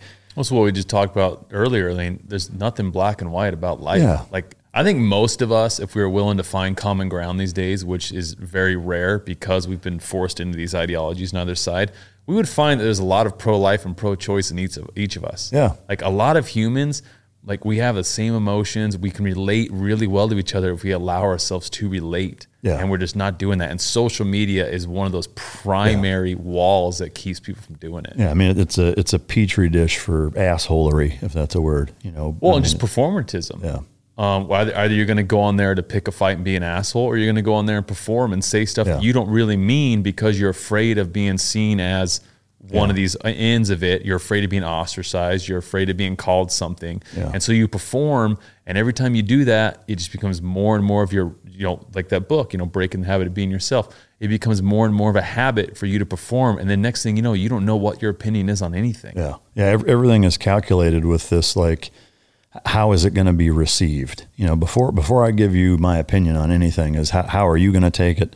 How are the masses going to take it? And I think one of the biggest contributing factors to that is corporate America taking stances now on everything, and shutting people down. And because we're in such like an e-commerce platform societally, financially, is that it's so easy for companies to say, I don't like what you did. I'm going to cut your nuts off financially because of the stance that you're taking. And now everybody's, tiptoeing around on fucking eggshells about what they think because they're worried that, they're going to lose their job. They're going to lose a sponsorship. They're going to lose, fucking whatever, because everybody is so overly sensitive about it. Initially, it was a brilliant marketing strategy to be the first corporation that took a stance. Yeah. Like 4 or 5 years ago when you didn't see it happen often. I mean, from an advertising perspective, if you were willing to take that risk, it paid off big time because a lot of people talked about it. Yeah. But like you're saying, now it's become so commonplace that people know when it's disingenuous. Yeah. And 99% of the time it is. Yeah. Because again, I've worked for companies that have been like, oh, it's such and such month. Oh, it's this holiday. We need to release this. It's like, why though? Yeah. Because you feel you have to? Do you actually mean any of this? I also feel like it's a lose-lose too, because, generally speaking, pick any of these issues, it's pretty 50-50 on them. It is. And so taking a stance, you're going to alienate half of your customer base, If you're willing to take the stance because you genuinely believe it and you know it's going to crush your bottom line, I actually kind of respect that. For sure. If you're like, you know what, I own this business and I feel strongly about it, go for it. But if you're just going to do it just to try and perform, then I agree. Like, the risk of it is never going to outweigh the reward. Yeah, absolutely. All right, so what do you have going on now? Like, what's next? I just finished up a pilot script for a TV series that I'm hoping to get made. It'll be like an adult animated series. Oh, cool. So it'll be very fucking crude. So like Bob's Burgers kind of shit, or what? Yeah, but more like history based. Oh, that's cool. Kind of based on some of my other books. But I like the idea of doing it because it's a new creative realm for me to get into. And it'll be something that allows me and the other writers that I've worked with, very talented, to, like you're saying, talk about some of these issues in ways that you can't talk about in other platforms. Yeah. Like you'll find that when you have a cartoon character, you can make jokes you're not supposed to make. You can make points in ways that you couldn't make otherwise because you can kind of touch that third rail that a lot of people avoid. So it's like Triumph the comic dog talking shit to people's faces, but because he's got a fucking Rottweiler puppet. Yeah. So I think it'll be fun because I think it'll also kind of bring back some of the comedy that I think has been lacking. Yeah. Like there's those ones that are like, Family Guy, tried and true. They never change their formula. And that's why Family Guy is always funny. Yeah. I respect that kind of writing a lot. I also just finished a series of children's books. Really? Which I was really enjoyed working on, harder than I thought it was going to be to write. Is it like little Johnny finds his dad's porno mags or what? No, like real tried and true children's books. Growing up, I always really enjoyed Shel Silverstein as a writer, and I really enjoyed Dr. Seuss. Yeah. And I actually have an original Dr. Seuss in my house that was given to me through a friend of my dad's. And I've always enjoyed that style of creativity. I enjoyed the challenge of infusing a fairly complex lesson into a children's book. And so I wrote the first one. It's being sold to publishers right now. My dad's actually illustrating it. Oh, that's awesome. Which has been a really cool project for us to work on together. And again, I liked it because it's out of my traditional realm. Well, and both of those authors here recently have taken kind of a lot of heat for some of the concepts that they have in their books too. Yeah, but their concepts are like, they're those ones we talked about that are evergreen. Yeah. Like the stuff they wrote about is stuff that's perpetually going to be human behavior. I mean, Huckleberry Finn came across some cancel culture stuff because it talks about, race and stuff in it. Yeah. But it's always going to be a thing. And that's what the issue with trying to censor books is you censor like messages that need to be heard just because they're uncomfortable. Yeah. Like uncomfortable messages are still valid, if not more valid than other messages, because the discomfort is what creates learning. Yeah. So I enjoyed the children's books. It was something different for me. And then I'm also kind of poking away here and there at a memoir because I kind of feel like I'm at a point in my life. I used to think it was fairly braggadocious or kind of self-serving to write a memoir unless you were like over 50. I was like, you got to be an old guy to write a memoir. Like you have to have some weathered years. But I think you have to have some. I've had enough people come to me and from all walks of life and different age groups and find because my trajectory in life has been very odd. Like I've had a lot of different jobs and a lot of careers and kind of been all over. And I do feel like that I can offer something worth reading. Yeah. So I kind of got over that hurdle of feeling like it was too self-serving. I've started writing that, and I've really enjoyed that too because, again, it's something different. It's where I'm at in my career now is I'm trying to not do a lot of the same things. Yeah. Like I did for my first few books were kind of a part of a series. They were all very similar. I've lost a desire for a lot of that writing. I want to challenge myself, and I also want to challenge my readers. And I want to challenge my publishers to have to sell books that they're not used to selling for me. Yeah. I want to give them a challenge and be like, you know what, I'm making a shift. I'm a children's book author now. Yeah. So I'll figure out a way to make it work.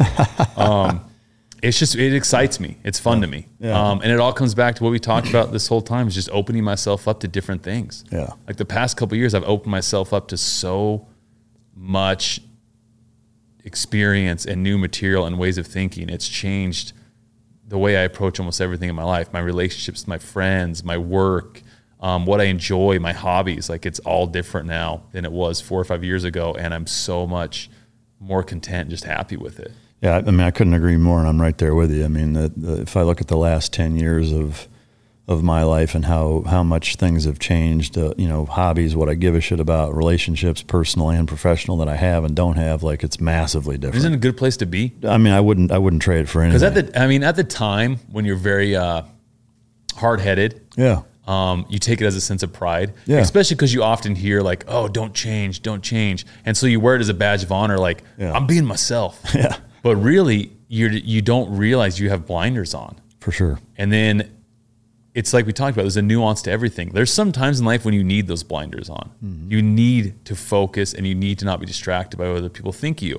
But then there's times in life where you have to take them off. And when you do, you're like, wait a minute, there's a whole fucking world out here I haven't discovered. And then you dip your toe in that water and you realize it's incredibly like relieving almost. Yeah. Like you a lot of tension from your body just and stress from your everyday just dissipates when you open yourself up to, especially being wrong. For sure. Like I am so okay with being wrong. Like when I was in advertising too, as a creative director, the way structures and hierarchies work in advertising, the creative director is like the last say on everything. And I always felt the need to get my point across. I always felt the need to have my idea be the idea. And I did a lot of disservice to my own career, but also the people I was mentoring below me because I was hard-headed in that sense. And if I were to go back to advertising now, which I don't see happening, I would probably be far more creative and far more successful because I'm okay with being wrong. 100%. You know, I mean, and I think there's a ton of authority and power in saying that too, you know, to the people. Like if it's a gotcha moment of like, hey, you fucked this up and you shouldn't have done this and you handled this wrong. You're like, you're right. I did fuck that up. And the way you accept, like people will try and do that to you to embarrass you. Yeah. But the way, if you accept it with grace and like, you know what, you kind of brush it off. Yeah. They go, oh, there's nothing. It's like, well, fuck, I can't pin them down now. They respect you so much more. Yeah. And you know, you see whether they admit it or not, they do. Oh yeah, absolutely. And you see that, you know, in any position of authority or leadership that rarely happens, you know, especially in politics, but you know, police chiefs, I mean, whatever, it's like, that's one thing. I mean, whatever you think of Donald Trump, I mean, you know, there's certainly, I think a lot of ways he could have handled it better, but one thing, at least on a principled level that he was good at, not necessarily taking accountability for fucking up, but just being like, yeah, I said that. Yeah, I did. I'd say it again, you know, but just that kind of mentality of taking accountability for fucking things up. I mean, not caring about it, but being like, yeah, you know what? I could have handled that better. I should have done this instead of that. And you're right. I fucked that up. Like it's hard for somebody to keep coming after you after that. It's impossible, really. So the way that would work if I was a politician is the first couple of times they did it, the opposing, you know, media outlets would have a field day with it. Yeah. But eventually they'd realize it was a waste of time. Yeah. And your PR team would be out of a job. Immediately. And so you would get a lot of pushback. But after you did it, like even if you just did it over the course of like a month, your ratings and the respect you would have for the people would skyrocket. Yeah, and I can. But they're not willing to take those first. It's like everything in life. The first couple of steps are going to be very rocky. Yeah. And you're gonna get some shit. Especially, like, I flipped on the TV in my hotel room last night, and I don't even have TV at home, and it was on Fox News, and I haven't been watching the news really at all through any of this, and I had no idea how much they attack each other on news these days. Oh, it's crazy. I had never heard a news anchor talk like that, because I remember, you know, when I was watching more news, it's probably 7-8 years ago, I never heard news anchors go after each other like that. Yeah, it's brutal. And I was like, I told my girlfriend, I was like, holy shit. Yeah. No wonder people are the way they are if you're watching this all day. And I was like, I bet if we flip to like CNN or the other one, it's going to be the exact same aggression, meeting, like I say, meeting people at 12s. Yeah. I didn't realize news anchors were doing that as extremely as they were.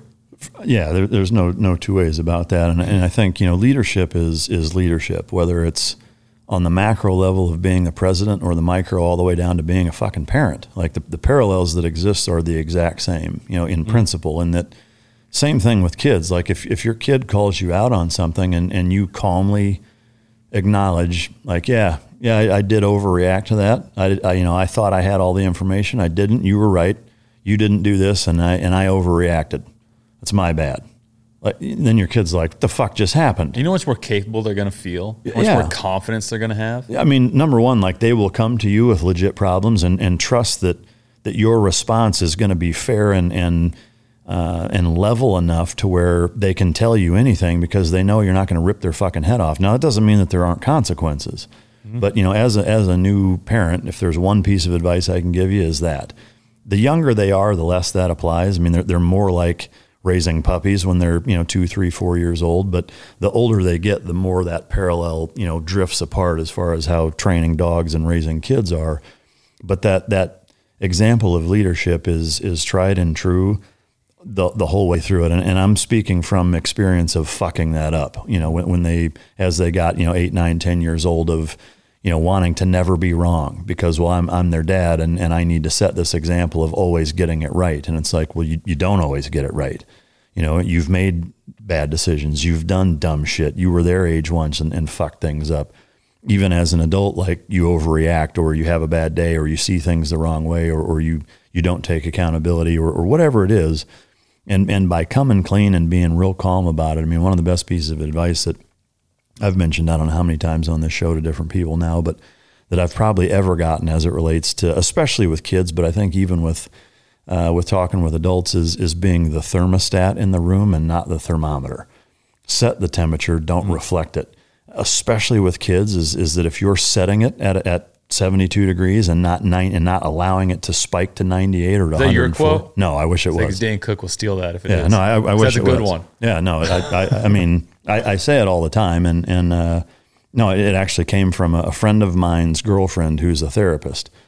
And he it's incredibly profound. Yeah, I mean, it's so simple, but Jesus Christ, like it's so apt for that environment. It's like it's so easy to wrap your mind around that, but it's equally so crucial in that, you know, I have found that one element of taking that ideology into any issue with a child makes it night and day different. You know, instead of getting pissed off at them and raising your voice and overreacting or whatever, is always think, I need to set the fucking tone here.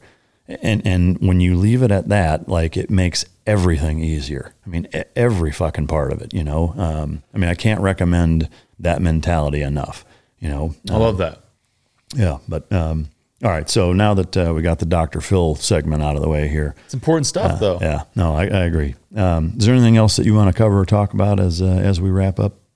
I think I'm good. I think I had a great time. Yeah. A good conversation. Amen, likewise. Yeah, thanks for coming, man. I know you were kind of in town anyway, or at least in the state. Yeah. But, you know, these in-person one-on-ones are the only way to do it. So I appreciate. Yeah, I mean, you can't preach about the perils of social media and not having real conversations over social media, and then be like, hey, let's do this over Zoom, buddy. Yeah, no shit. Yeah, walking contradiction. Well, thank you again for coming. I appreciate it. Where can people find you? Social media on Instagram and Twitter, SGRSTK. What does that come from? So in college, I had a little clothing brand called Sugar Steak. And that was just like the abbreviated, pulled the vowels out of it. Yeah. And so I had like a couple thousand followers on it on Twitter when it was like the little clothing brand. Yeah. It's like the first time I've ever answered that question on a podcast, by the way. Oh, fucking. At least I got one original question. I usually refuse to answer it, but you caught me in a vulnerable spot. So yeah, it was a clothing brand I had called Sugar Steak, and it was I did like screen printed T-shirts. Yeah. And so I just kept the handle, and I was going to change it. And then I had like my following started growing. I was like, shit, if I change it now, I'm gonna lose everybody. Like, people aren't gonna know how to tag me. Yeah. And I was like, all right, I just gotta own it. We're just sticking with it now. Yeah, that's funny, man. Well, it's kind of like the Rum Tongue publishing company, right? So yeah, but that was like a joke between me and my accountant. Still, yeah. And now it's like it's actually a great name, I think. It's awesome. Yeah, it's fantastic. So that's where you find him. For you ladies and gentlemen that are listening, thank you for tuning in. If it weren't for you guys showing your support episode after 4 years of doing this, I would not have the pleasure and honor to continue to sit behind this desk and interview such interesting guys, such as the captain. So thank you for tuning in. If you didn't like it, feel free to choke yourself as always. And until next time, this is Mic Drop.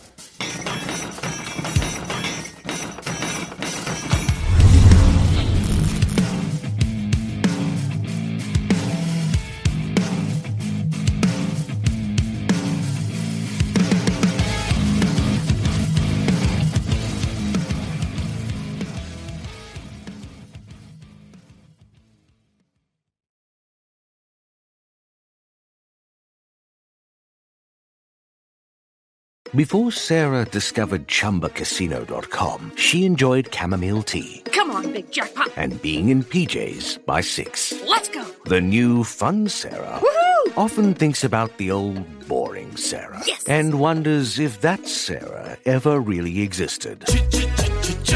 Chumba Casino has over 100 casino-style games. So join today and play for free for your chance to redeem some serious prizes. No purchase necessary. Void where prohibited by law. 18+. Terms and conditions apply. See website for details. I'm Nick, the host of the UFO Chronicles podcast, with first-hand witness accounts of the strange and unexplained, covering UFOs, cryptids, conspiracies, and the paranormal. Real people, real encounters. So come with us on a journey into the unknown. UFO Chronicles podcast is available to listen to on all apps. I'll see you soon.